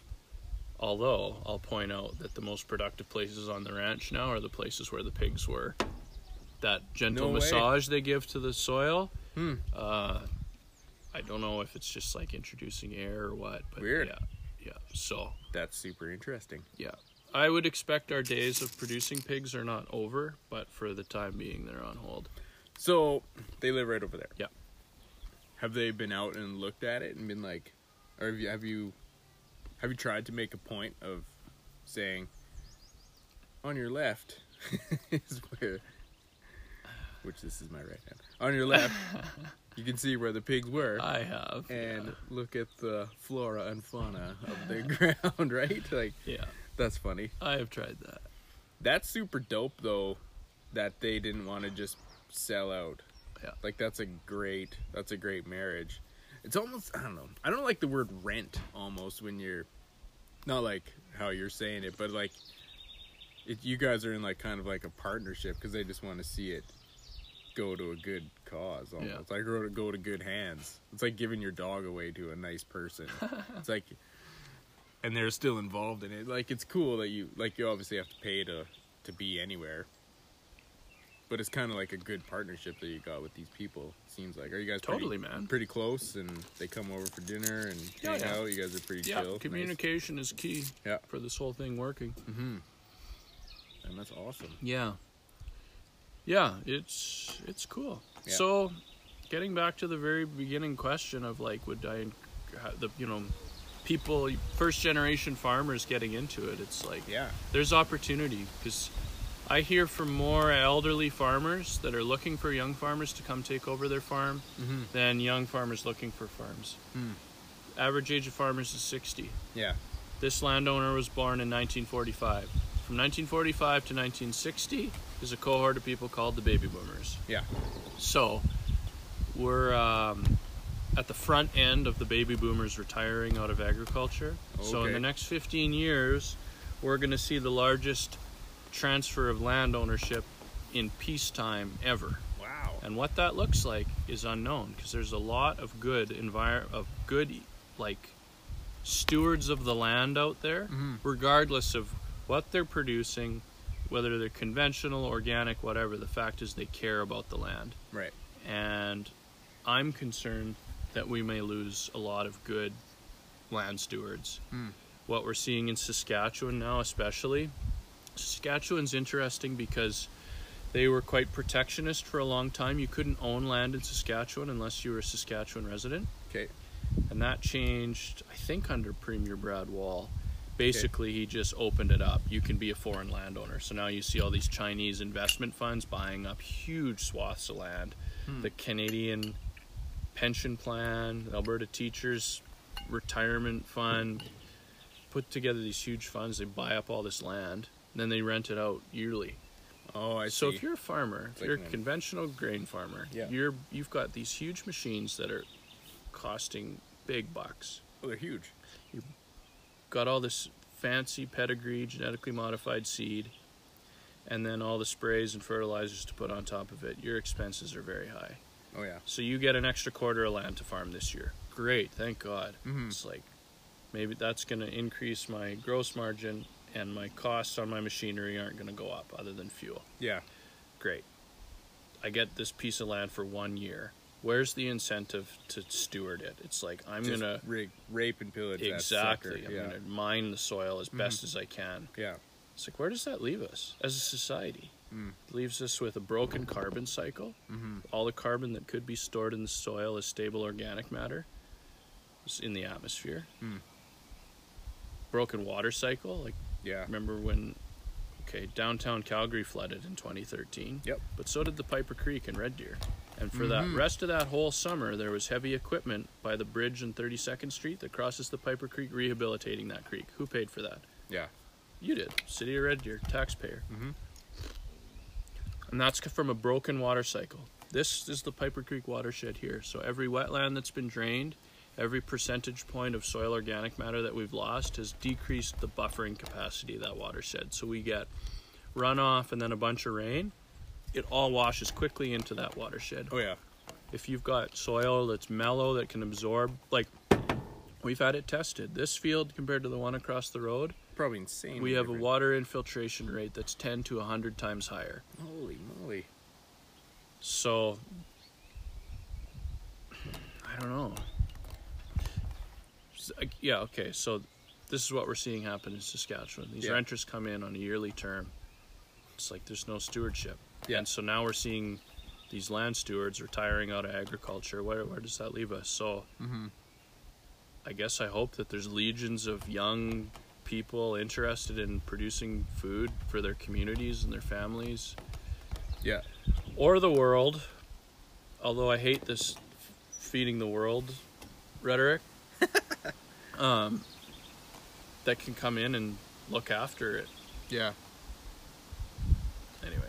Oh man, I think it's cool. Like hopefully more people get into it. I think the awareness thing is going to be really key. Like, have you thought about doing more public type speak? Like, cause you like the knowledge that's in your head is crazy. Like, I've never heard any of this stuff before. Nerd alert. I'm pretty impressed. I'm super like. Yeah, I think it's super cool. Like, you know your craft very well. Like, just from the way you talk about it. Like, you could probably, hopefully, I don't know. My podcast isn't massive, but people will listen to it and they'll share it if it's something that interests them too. So hopefully it gets some traction. Even if one person's like, you know what, this is a cool idea, and they want to give you a shout or something online, check it out. It'd be really rad. Have you thought about doing like public speaking things, or do you do more like you do some more stuff, like you like have people out here and whatever? We do our field days. Yeah. I started volunteering for the classroom agriculture program this year. Oh, nice. So, yeah, we talked to grade 4 students about agriculture. Sweet. That's been a lot of fun. Yeah. Because I put that presentation together, I started talking to high school students as well. Like the Lacombe High School has an agriculture program. Yeah. We've got customers that teach at St. Mary's High School in Calgary, which actually got flooded in 2013. It's right downtown. Okay. So I talked to his social studies class. And yeah. Here's the thing about teenagers. Is they're like, from what I can tell, I don't have teenagers yet. I got little kids, and I'm cringing at the thought of having teenage daughter, especially. But it's like, they're so cool, right? You ask them if they have any questions, not one hand goes up. No, I know. They're too afraid to like ask a question, which is so sad. But they give themselves away. So during this presentation, they just are like locked on. Every single one of them is like glued, and that's how you know that you're hitting it. They're not going to tell you a thing. Yeah. But they just wear it all on their face. You're like, okay, they're into this. This matters. Yeah. Man, there was one girl that kind of fell asleep, but then as soon as we started talking about slaughter and stuff, she just like was on it. You could just see that was a particular issue that she cared about and mattered. Anyway. No, it's exciting. Here's the cool thing about direct marketing all our meat, though, is it builds this community. Like, we sell beef to like 200 families. That's awesome. And then there's a bunch more people that we've sold to in the past or have signed up for our newsletter. Yeah. So when I send out a newsletter, it's going out to more people than that. Like, I think it goes out to 700 people. Nice. If I was selling my calves at the auction mart, it's like I'm dealing with one cattle buyer who wants to pay me the least amount as possible. Yeah, 100%. So we get people that pay the price that we set and then care. And so there's an audience there too, you know. So I try to write newsletters, we try to host field days, stuff like this, you know. It's like a cool opportunity to talk about. For sure, man. I don't know. It feels important to me, but I think it's cool for sure. It's sweet to talk to people that have like, it's almost like it's like you work hard, but it's like a passion project too. Yeah. Right? Because you see the benefit to it in more ways than one. Like, there's so many more benefits from what I've heard you say. It's like the food is good, what it does for the environment is good. Overall, if everybody was doing this, there's a dog in that truck. There's a dog in that truck. How did he get in there? She rode out with me to check calves. Oh, sweet. And then she didn't want to get out again. Well, the window's open. Window's open. It's all good. Yeah. But like, if everybody was doing this, we would have a more stable everything. Right? Climate-wise, I'm a full believer in this climate change thing, man. Like, from what I've heard, it's very compelling. I see these stupid arguments like, oh, what do we got to do to increase the climate change? And there's a cartoon of a dude with a hairdryer on a big thermometer. What do we need the temperature to be at today? I'm like, this is real. Like, we're destroying the world completely. Yeah. Like, I don't know, like, as we sit here in smoky June 1st. Yeah. Yeah, exactly. Do you remember this growing up with these giant fires? I remember once there was some big fire by Edmonton. It was like a teenager, and I remember there being smoky, and my mom was like, yeah, she could wipe her finger on the hood of the car, and there was like ash, but that was it. Now this is like every year and earlier and earlier. Kelowna is on fire longer. Every year. Like that land is on fire all the time. So, okay, can we talk about climate change for a bit? Let's do it, man. Cows have a bad rap, right? They do. They belch out methane. This is true. Yeah. When cows eat cellulose, the byproduct is methane. Mm-hmm. So and it's a fact that grass-fed beef emit more methane because they're eating more fiber than a feedlot animal. Okay. And the conventional guys love saying that shit. Yeah, for sure. Okay. We had some scientists from the UK came out to this farm in 2015. Yeah. Really? To study grasslands, our grazing management specifically, as a potential to sequester carbon. All right. where do we start? So what happens at the soil level? You see plant matter growing above the soil. Yeah. Reflected at the soil surface is an equivalent amount of root mass growing down into the soil. Yes. So what happens is the animals come and they graze the top of that plant, and that plant sheds an equal amount of root mass into the soil. Yeah. And that is basically bug food. All the biology in the soil is going to feed off of that. Yeah. Go off and then scavenge for nutrients and water for that plant to recover. It's like you have to mow your lawn all summer because that's basically what's happening. Okay. I kind of want to get a goat for my... I think it'd be sweet. I don't know if it's allowed, but I was like, yeah, I should just get a goat. These plants want to keep growing back. Yeah. Okay, so... And then the goat's happy? You got a goat. Hilarious. What happens over time is that creates a pulsing effect as the roots grow deep and then die back, grow deep, die back. Okay. And that pulsing introduces air and water deeper and deeper into the subsoil. Cool, yeah. It converts anaerobic subsoil into aerobic topsoil. And in doing so, it sequesters huge amounts of carbon. Okay, yeah. So the result of that process over, like, let's say 10,000 years of bison on the North American prairie is the first settlers had to describe they had to stand on top of their horses just to see over top of the grass. Wow. And when they excavate for new homes in Winnipeg, they're digging through 8 feet of topsoil. It's crazy. Epic, yeah. So huge, and the soil organic matter was about 20%. Very high. Yeah. So now most of the prairie has gone under the plow, been turned over, and the soil organic matter is down near 2%. Wow. So where did all that carbon go? Like, that's all just carbon-based life. It's roots, it's living plants, it's humus. Yeah. It all went into the atmosphere. So, agriculture is a huge player in climate change. Okay, so how do we get that carbon back? Well, we need to recreate that pulsing effect. Yeah. And so bison would graze the perennial grasslands driven by predators. Yeah. Wolves and cougars. They would push them all over the place. Exactly. They'd keep moving. So there was a rest period. They'd graze and then they'd rest. Cutting this in half because that seems fair. Okay. My knife is dull as hell. I'm going to sharpen your knife for you before you go. You have a knife sharpener? I do. I know. I trimmed some wood with this thing the other day and I was like, I wrecked it. Thanks, man. We can rehabilitate it. All right. I should go up.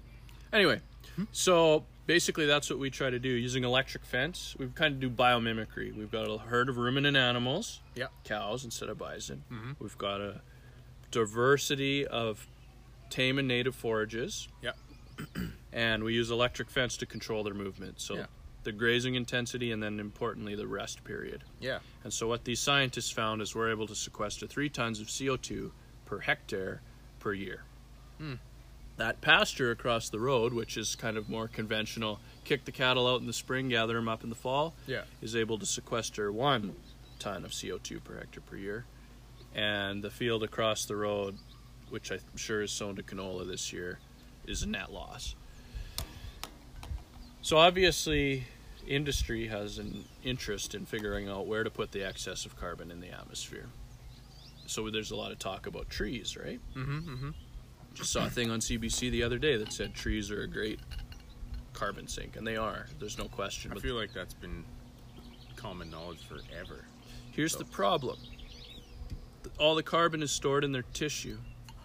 The trunk, the branches, the leaves. So what happens when there's a wildfire? All that carbon goes back into the atmosphere.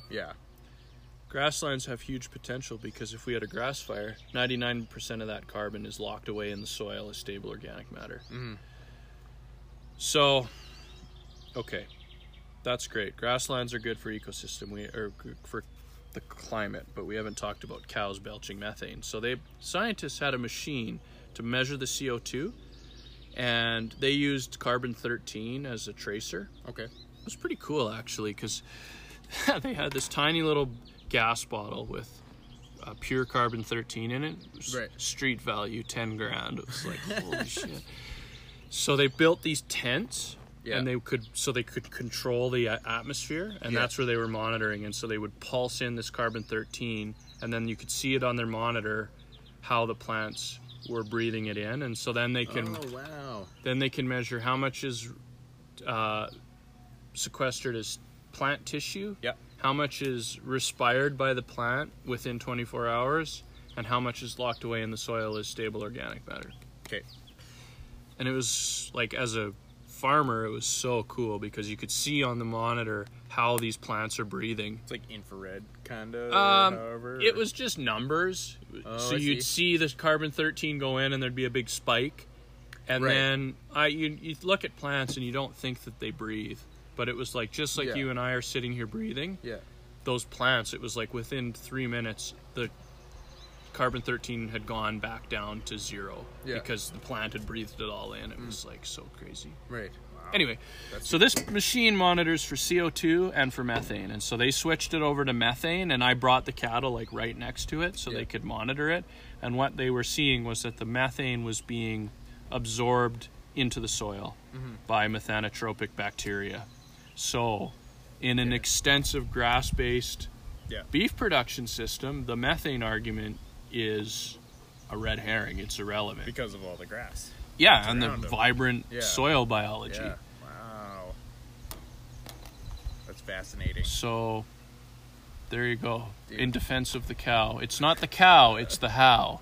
I get you. I've heard funny things like they're gonna start trying to introduce like seaweed into cows' diet to like curb the methane thing, and this whole carbon thing is kind of silly because like I heard a thing from this David Wallace Wells guy. He's like an environmentalist, columnist guy, and super smart.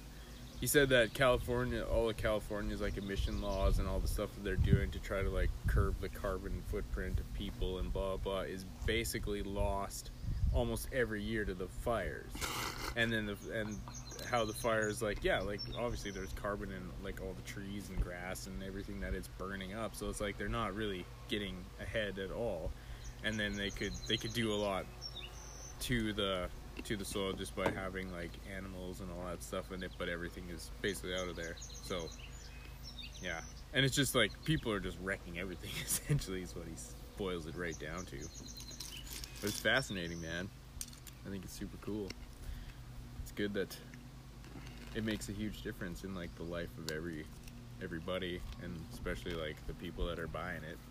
Well, and it's such a big, ugly problem, right? It's like climate change. What the hell can I do? I'm one guy. Yeah. Like, just trying to make ends meet and raise kids that aren't delinquents. Yeah. Right? And plus, then you'd add about the problems of the universe. Friggin' climate change on top. It's like, the hell? Yeah. So, I feel like that's one solution we're trying to help our customers with. It's like, okay, you can pay the same amount of money and buy beef from us instead of from the grocery store. Yeah. And then you can feel like you're doing something. Because we measure it. It's like we're actively sequestering carbon in the soil. Yeah. We're actively infiltrating water. Like there's no water that leaves this place. And if there is, sometimes in the spring, it's crystal clear. It's not loaded with sediment and topsoil. Yeah. We're producing food that's measurably more nutrient dense than the conventional supply. Like we had our steak analyzed at the U of T at the Faculty of Nutrition. Oh, cool. Yeah. 10 times the omega-3 content of a normal steak. 75 milligrams per serving. That's a significant source. It's like we know that a lack of omega-3s in the diet leads to heart disease and poor cognitive function. It's like... So... Seems like a no-brainer. Yeah, that's what I think. So, but it's like... We're just one tiny little farm trying to grind it out. We have no industry backing, you know. The messaging is Yeah, do you get any subsidies at all? No. No. You're just a small business. Yeah. So you probably get taxed even more. We have to make money to get taxed. Yeah, okay, there you go. Yeah. The tax rate for farmers is good, but... Oh, that's sweet. Nice. Yeah, honestly, we just like... this is our 10th season. Yeah. Any money we make goes back into the farm, so... Wow. And then until this point... Feed your kids and... Well, yeah, up until last September, I've been working off farm full time. You know, yeah. I've used my journeyman carpenter's ticket a lot over the last decade. Man. Wow, that's a lot of work. To manage it all. What? How do you do it? When do you sleep? Oh, I don't know. Get some gray hairs. Yeah, I do have some gray hairs. I totally crashed and burned last year. Yeah. It was one thing when it was just me, another thing when it was just me and Ange. Oh, yeah. But it's like, I had a full-time off-farm job, full-time on-farm job, and a family, and enough energy for 2 of those things. No kidding. And I'll let you guess which one got sacrificed the most. Yeah. It's like, wow. Yeah. So, this is our big year for us, because that's super exciting. we're increasing our herd size, and we're kind of jumping in with both feet. Awesome. So it is exciting. It's nerve-wracking, but it had to happen eventually. That's exciting. There's no right time. No, there's not. It's just, you just gotta try and see what happens. Yeah. Yeah. Well, man, I honestly super hope I'll advertise the shit out of this, and hopefully, like, the numbers are decent on the thing, on the podcast. Like, it's average, like, at least 200. Really? Yeah. Like, I get all the numbers and all the stats and whatever. Like, I've had over, like, 3,000 total listens on all the episodes. And I've done, like, this would be number, I don't even know, 17? So average, you know, on all those is pretty good. Tyler Wheeler's bumps it up. Oh, really? He's so popular. He's got the most, I don't know. He's the most popular dude. I think he's at like 500 listens almost now. It's pretty good. I was debating between wearing my Anchor shirt or my Blue Collar Textiles shirt today. I wasn't sure. They're both grassroots dudes, though, so you're good to go either way. That's sweet, man. Anything else you can think of? Oh, I don't know. I could keep going on this stuff all day. So that's exciting, man. Well, we can obviously do this again. Like, maybe after you're done this year, we can meet again. You can tell me how it went. And I think this is a great idea. I listen to the Death by Fooey podcast because I love hearing a Red Deer centric podcast. Yeah. So I'd really want to see this work out for you. It's been fun. I didn't think it would be as, I was expecting like 20 people. Yeah. I'm like, for sure. I'm like, oh yeah, I know 20 people that would listen to a podcast on Red Deer local dudes that have done things, and skateboarders mostly, right? Yeah. Like, and the crazy thing is, the more I do this, the more I'm like, skateboarders are the coolest people so far, except for I did one with a retired fire captain. Oh, okay. Never skateboarded in his life. That's the only guy though.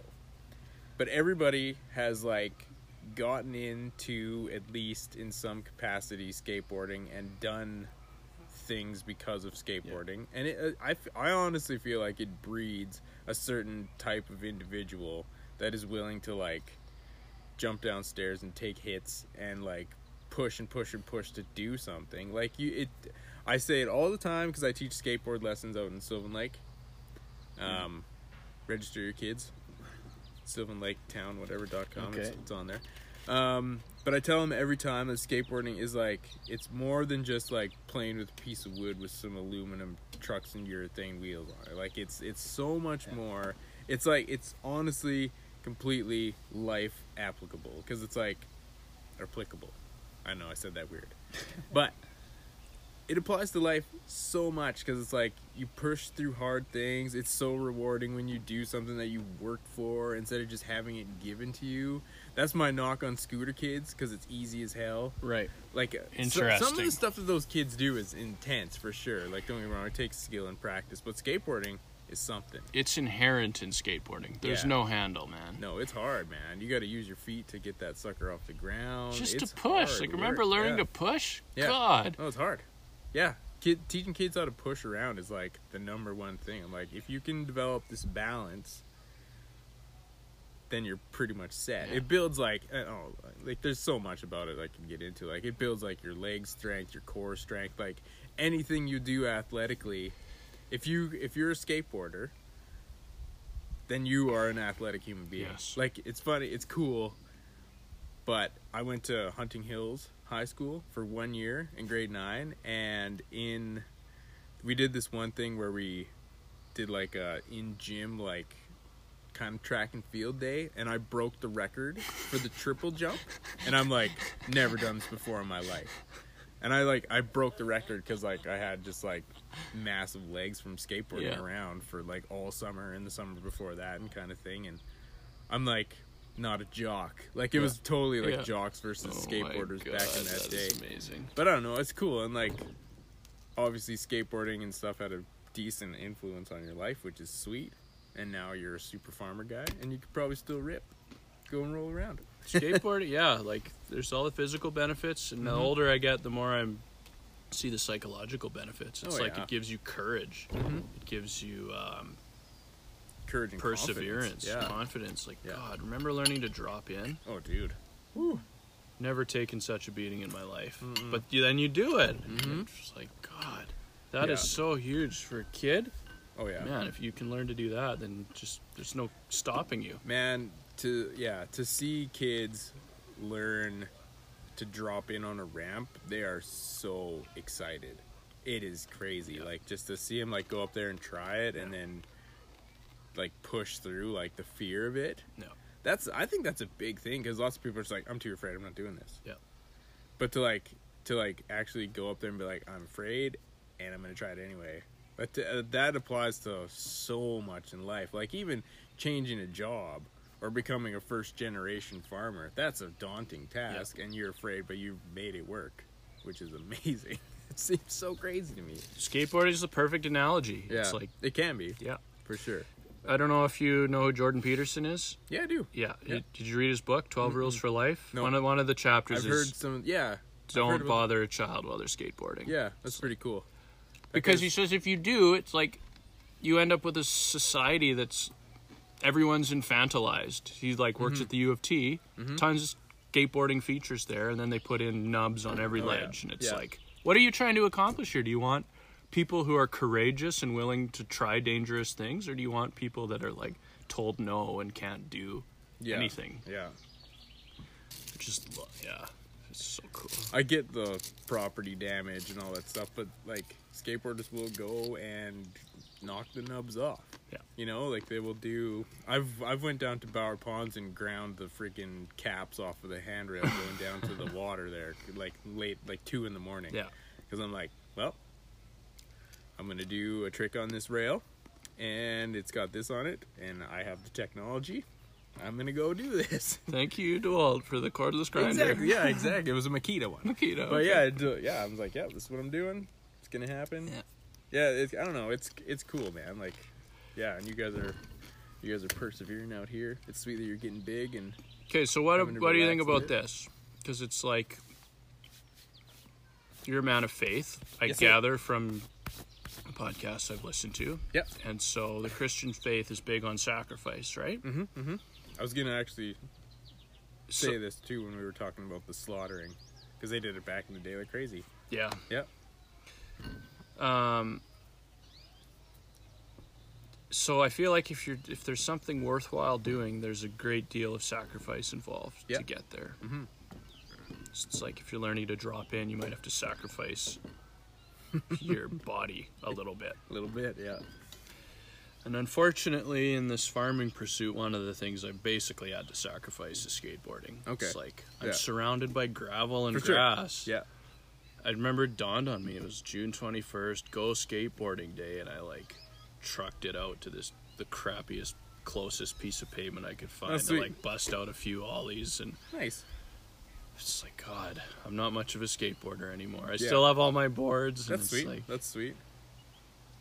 But yet it feels somehow worth it. It's like I'm finding meaning in my life every day in my work, and I feel grateful for the influence skateboarding has had on me. And does that make sense? Does that resonate at all? Yeah, for sure. Okay. Because sometimes you got to lay down one thing to pick up another. Yeah. And that's well said. Totally cool. Yeah, even like becoming a father and whatever, you just let go of certain things because there's certain things that are more important. Yeah. That's totally legit. There's times it never like I'll always be a skateboarder. I can't really do it too much now, just like time wise, and like my knees kind of still sore from surgery that I got on it. Okay. And whatever, but it'll always be there. You should just come and check out. Like we do like a Go Skateboard Day contest at the park on the 21st, and it's fun. It's just fun to like be there and hang out with people, and there's a barbecue and stuff too. And okay, I'm gonna check it out. I bring some meat. Yeah. We'll sponsor the barbecue. That'd be fun. That'd be pretty intense. Yeah. People would be like, "What?" And when I first got into pool riding and bull riding, that was one thing that stood out to me. Is like, that's where the old boys were. Oh yeah. You're gonna find a 40 or 50-year-old. That's where they're at. Yeah. And the vibe was just so positive. It's like, it's a good time. Yeah. I've never I haven't been too much of just a pool dog. I still go and try to do everything. Yeah. But I've been to sessions where there's the old dudes with the full pads and they're just yeah, bro, yeah, just pumped. Yeah. They're probably not too much older than me too, but I've always been felt younger than they were. But I'm probably their age kind of thing. But it's funny. I'm turning into one of those dudes. I don't think I'll ever wear the full pads. But do you wear anything? Nah. No. Knee brace. Knee brace. Yeah. Yeah. Okay. That's about it. What about your career? You heavy duty mechanic. You work with your body. Yeah. That's a fear of mine. That the guy that I bought the herd of cattle with, that we skateboarded endlessly together. Yeah. He wrecked himself at the park. Oh, yeah. Dicking around with his kids, and it's wow. His wife had to do all the farm work. It just about broke their farm one summer. Yeah. It's spring. We're all excited. We're out skateboarding, and then he wrecks himself. Yeah. How do you balance those two things? Do you know what I mean? Yeah. I think about it, and I'm pretty conscious. I know that you can hurt yourself doing anything. So maybe I'm just ignorant to the fact that I could really hurt myself, but I've never really worried about it because I'm I've done this for a long time, and I know my limits. I feel in my head, I feel I have a conscious, pretty good conscious, awareness of okay, this is within my realm right now, and there's things where it's okay, this is not in my realm. I shouldn't do this. At this stage, are you still working on new tricks and stuff, or are you staying more and more in that realm of tricks? I still work on stuff to an extent. Mostly just flat ground flippy, tricky thingies. Yeah. I've lost a lot of stuff, which is really sad. I used to have a lot of tricks pretty dialed in where I could do them on anything, but now I haven't done one for a long time kind of thing. So, and it's risk, I know just how I've committed to tricks and bailed out of them, what that would do to my leg now kind of thing. So I'm just hey, I can't even risk it because I don't know if I can do this. Yeah. And I know I can I can try it and run out of it, but I don't know if I can run out of it the same or whatever. So it's just it's more of a kind of a mental awareness thing that I know what I've done in the past and picture it and how it's played out. I have those not vivid memories, but muscle memory type things of okay, when this happened before I did this, but now I don't know if I can do that, so it's off the table sort of thing. Yeah. I feel that's got to be a natural progression. It's oh, for sure. When you're young and so resilient, you can push yourself so far physically and rebound. But as we get older and hopefully more wiser, like you said, it's the realm becomes decreasingly physical and increasingly psychological, spiritual. It's God, sure. I feel I'm pushed as a father, more often than I in kind of a same way that I would have been skateboarding when I was a teenager. Yeah. Do you know what I mean? It brings you to just different mental limits. And it is the same. When you're mentally stressing out about a trick or whatever, it can really easily relate to dealing with a child problem at home. It's hey, how do I handle this? Yeah. And I don't know, maybe or money problems or career stuff. Yeah. I don't know, maybe it makes you cooler under pressure. I've never really felt massive pressure to perform in skateboarding unless we were doing a demo or I traveled around with a skateboarding missionary group. Yeah. And we did demos in front of kids and shows, and you had your tricks that you were kind of expected to do in a way, you were an athlete on a tour. It was Christian, so you're you weren't paid to be there, but you paid to be there, but you still want to be at a certain level. They had audition type things, and lots of it was how you are as a human being more than just your ability on a skateboard. But I don't know, it kind of relates just pressure wise, okay, I need to, it's coming down to the time. where the lights go down, you get up on the ramp, the music starts, you have your set things you got to do, and it's like there's like an element of stress in there, but it's good, I think, to be exposed to those things that you have to go through. It's sweet. Teaches you life skills. Definitely. For sure, I think. Yeah. and even dealing with injury, like persevering through like an injury and all that stuff is like, man, how am I going to do this? Is taken away from something I really want to do, but I have to deal with this. I don't know. It just helps you deal with aspects of life in different ways, right? Yeah. Helps keep you humble too. It's like just when you think you're good, you take a big bail. And it's like it makes you aware of like what's important. I think too, like last year at this time, I had a knee surgery, and my knee got infected, and then I had to go into the hospital. Infected. Yeah, like during surgery, some bacteria got in there, and so the surgeon had to sneeze. Something. It was like a mouth bacteria is what I looked it up, because they told me what it was, and they're like, yeah, you have a Feingoldea magna bacterial infection. I'm like, oh, okay. So I Googled it, and it's like named after this dude. It's like from human whatever, hair or mouth or saliva or friggin' whatever. Mouth breathers. Holy, okay. That's crazy. So had that happen, it set me back probably like a year recovery wise, I would say. I feel like just now starting to get like kind of back to where I was. There's still pain. Wow. Which sucks. But so my initial plan was like get the surgery, take 2 weeks off, go back to work, light duty. So I did that, but then the 2 weeks back on my 2-week checkup with the surgeon, he's like, it looks kind of red, I'll get you some antibiotics. Boom. Did those for a week. And I was working too, like just doing kind of office type stuff in that time. And then the weekend, I was finished my antibiotics and my fever just spiked up to like 42 Sunday night. So I was like death. So I went to the hospital, or my wife dropped me off at the hospital, and I went in, and they like checked me in right away, got me on antibiotics like right away, and blah blah blah, because I was like, I'm dying, like I'm so hot, like I had just had the surgery, and they're like, well, it might not be related, there's like a flu going around, blah blah blah.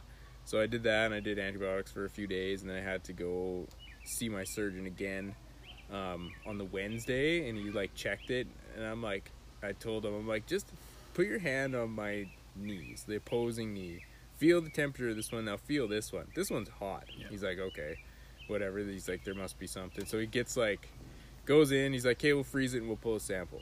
I'm like, okay, sounds good. So he goes, gets his freezing needle, jams a couple in there, leaves, comes back with like a cartoon-sized syringe, like probably something you'd stab a cow with. I bet you, like you have syringes that are like this long. Comes in, he's like, okay, just lean back, relax. I'm like, okay, sweet. Jams the sucker in there, pulls out this like yellow goo. I'm like, oh shit, that doesn't look good. He's like, no, your knee's really infected. I'm like, okay. He's like, yeah, I'm gonna see if I can book you in for surgery like now. I'm like, Jesus. He's like, when's the last time you ate? I'm like, well, it's 2 right now. I had lunch, so noon, 11:30. He's like, well, you probably wait 24 hours, blah, blah, blah. So he's like, go home, don't eat, come to the hospital tomorrow morning at 6 a.m. We'll get you in for surgery. So I go in for surgery. It flushed like 18 liters of saline solution through my knee because it was just nasty. And the surgeon came out. He's like, yeah, we flushed it out. It looked really good. I'm like, yeah, I saw the syringe. Like, the stuff came out. He's like, you should have seen the stuff that came out of there, man. I'm like, okay, sounds awesome. He's like, yeah, so we'll keep you in the hospital, keep you monitored, whatever. I'm like, yep, sounds good. So I was in there for like 2 days, and my temperature went back up. Then I had another surgery to clean it out again. Whoa. So I stayed in there. They kept monitoring my blood work, blah blah blah. Temperature goes back up, another surgery. I'm like, oh my goodness. So final clean out, they came in every once in a while and like stabbed my knee and like pulled samples, and if it was clear it was good, but if it was like yellowy they would do it again. So I had one more final surgery after that just to check. Essentially, they're like, well, we just want to check it, because if it's not good this time, we'll have to like remove the graft and then like basically like open my knee like right up, like it's Butterfly way more invasive. Like we cut you right across the top, spread it open, take the graft out, clean it out, put it all back together. I'm like, oh, and you'd lose your ACL, which is what I went in there to get fixed. So wow, it came back good that time. And then I was on antibiotics for 6 weeks. After like that, I had a PICC line in my arm, like right here. There's like a mini little scar. So they jam a tube in here into your artery, and it goes right to your aorta valve. So you like hardline antibiotics for 6 weeks. Yeah. So throughout all that, I realized a lot of things about like where I was working, because I didn't have short-term disability benefits. Yeah. So that taught me a lot of stuff about like, hey, I gotta find something that's gonna provide me with these benefits if anything happens again. Because like we almost went broke. Yeah. Right? Because that's like 2 months of me not working instead of 2 weeks. Yeah. So it really helped me like prioritize. Like I was making lots of money, but I had nothing like in the back in case something happened, sort of thing. So it taught me a lot of stuff in that regard, and it's just like all life lessons. And it's funny, like the root of my injury was skateboarding, so it doesn't really relate, but it took me out. Yeah. Yeah. Man, that's crazy. So it shows you, I don't know, I've told the story lots on here, so it's kind of second nature now. But yeah, it's like, it just shows you like where your priorities should lie, and like what you should do, and like how are you going to provide for your family, and what are you going to do if this happens, and just life stuff, you know? I'm not perfect at it, obviously, but none of us are, man. It's getting there. Yeah. So it's sweet. Yeah. Yeah, man. Well, that's my spiel. That's your spiel. Yeah. I think we did it. This has been fun. I hope this goes somewhere for you. I hope it goes somewhere for you, man. I hope, honestly, like above all else, like I hope it for the people that are in your type of position. Like you're probably the first dude that has like, just, I don't know. Everybody likes Sean Mack maybe already, hopefully that did something for him. But like for you, for your business, hopefully it raises some awareness to you, like what you're doing, and if you get one customer. Yeah, that'd be great. Yeah. So I guess for your listeners, you can go to our website, prairiegoldmeats.ca. There's all the info you could ever possibly want to know about our herd share program. And there's a bunch of different ways to sign up for our newsletter. And that's kind of the best way to stay in the loop. Or you can follow us on Instagram at Prairie Gold Meat. Do that. It's a cool Instagram. Yeah, or just phone me. Yeah, Number's on the website. I'm just a guy. Nice. You can text me, whatever. We're close to Red Deer, so come for a tour. Yeah. Come get eggs. It's beautiful out here, man. It's nice. It is a nice spot. Nice, quiet, peaceful, out of the city. Yeah. And I think I'm going to go skateboarding this week. I'm excited. You should come to the June 21st thing, man. Okay. It's cool. And like all that info is coming up. Is right. on, yeah. That didn't register before. Yeah. Oh, June 21st. The I'm a member of Central Alberta Skateboarding Association, and there's a website with all like the dates of all the stuff that we're doing on there. So you can check that out. They're on Instagram too. CASA, C-A-S-A. Okay. Yeah, I'll check that out. Yeah, man, for sure. Do some partnership stuff, maybe with some meat and whatever. Yeah. I like that you sell your beef jerky at Troubled Monk. Fantastic. I had some the other week when we went there. I'm like, oh, we gotta buy this. They still have some. That's good. Oh, yeah. Man, I took 3 cows in to get butchered to made almost exclusively into jerky. Yeah.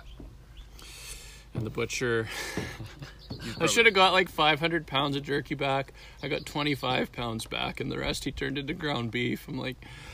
You blew it. Oh, exactly. You blew it. I asked you specifically. So I took it to Big Bend, the ground beef, and made it into pepperoni. Oh, nice. So Troubled Monk, I have to bring them samples this week. They should have our pepperoni soon. So if you're out there and you're getting our beef jerky, then savor it, because it's the last for a while. I don't have an infinite amount of cows to butcher, unfortunately. Yeah, so that'd be sweet, I guess. Yeah, it was good. Super good. Yeah, you just had some of the pepperoni right now. Fantastic, dude. Yeah. Hey, sweet, man. We're a smart guy. Appreciate all your knowledge and thanks. What you're doing for the world and for the bellies of many people around here too. Look, man, Red Deer's pretty much the best place. I like it. I freaking love it. Yeah. And it feels very meaningful to have grown up here, to have left, to have learned some skills, and to come home and to be serving our community with those skills. Yeah. That adds to the level of meaning. Super awesome. For Ange and I both. Yeah. So, it's fun. Sweet. Good yeah, stuff, bro. Keep up the good work, man. You too. Okay, thanks, man. Yeah. Okay, bye.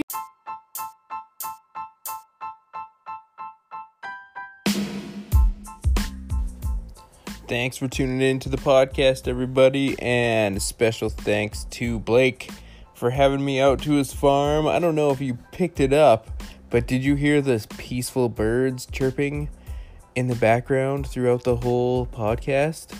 The sweet sound of farm life. Man, it was beautiful out there. Super appreciated, and also special thanks to his wife for bringing us out the snacks. And yeah, it was just a great time. Big thanks to him for sure.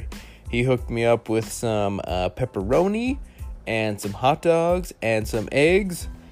And dang, they're good. It's all delicious. Go to prairiegoldmeats.ca. And if you listen to this whole podcast and you're like, dang, I need to get in on this, don't be afraid to buy now. They are over 50% sold out.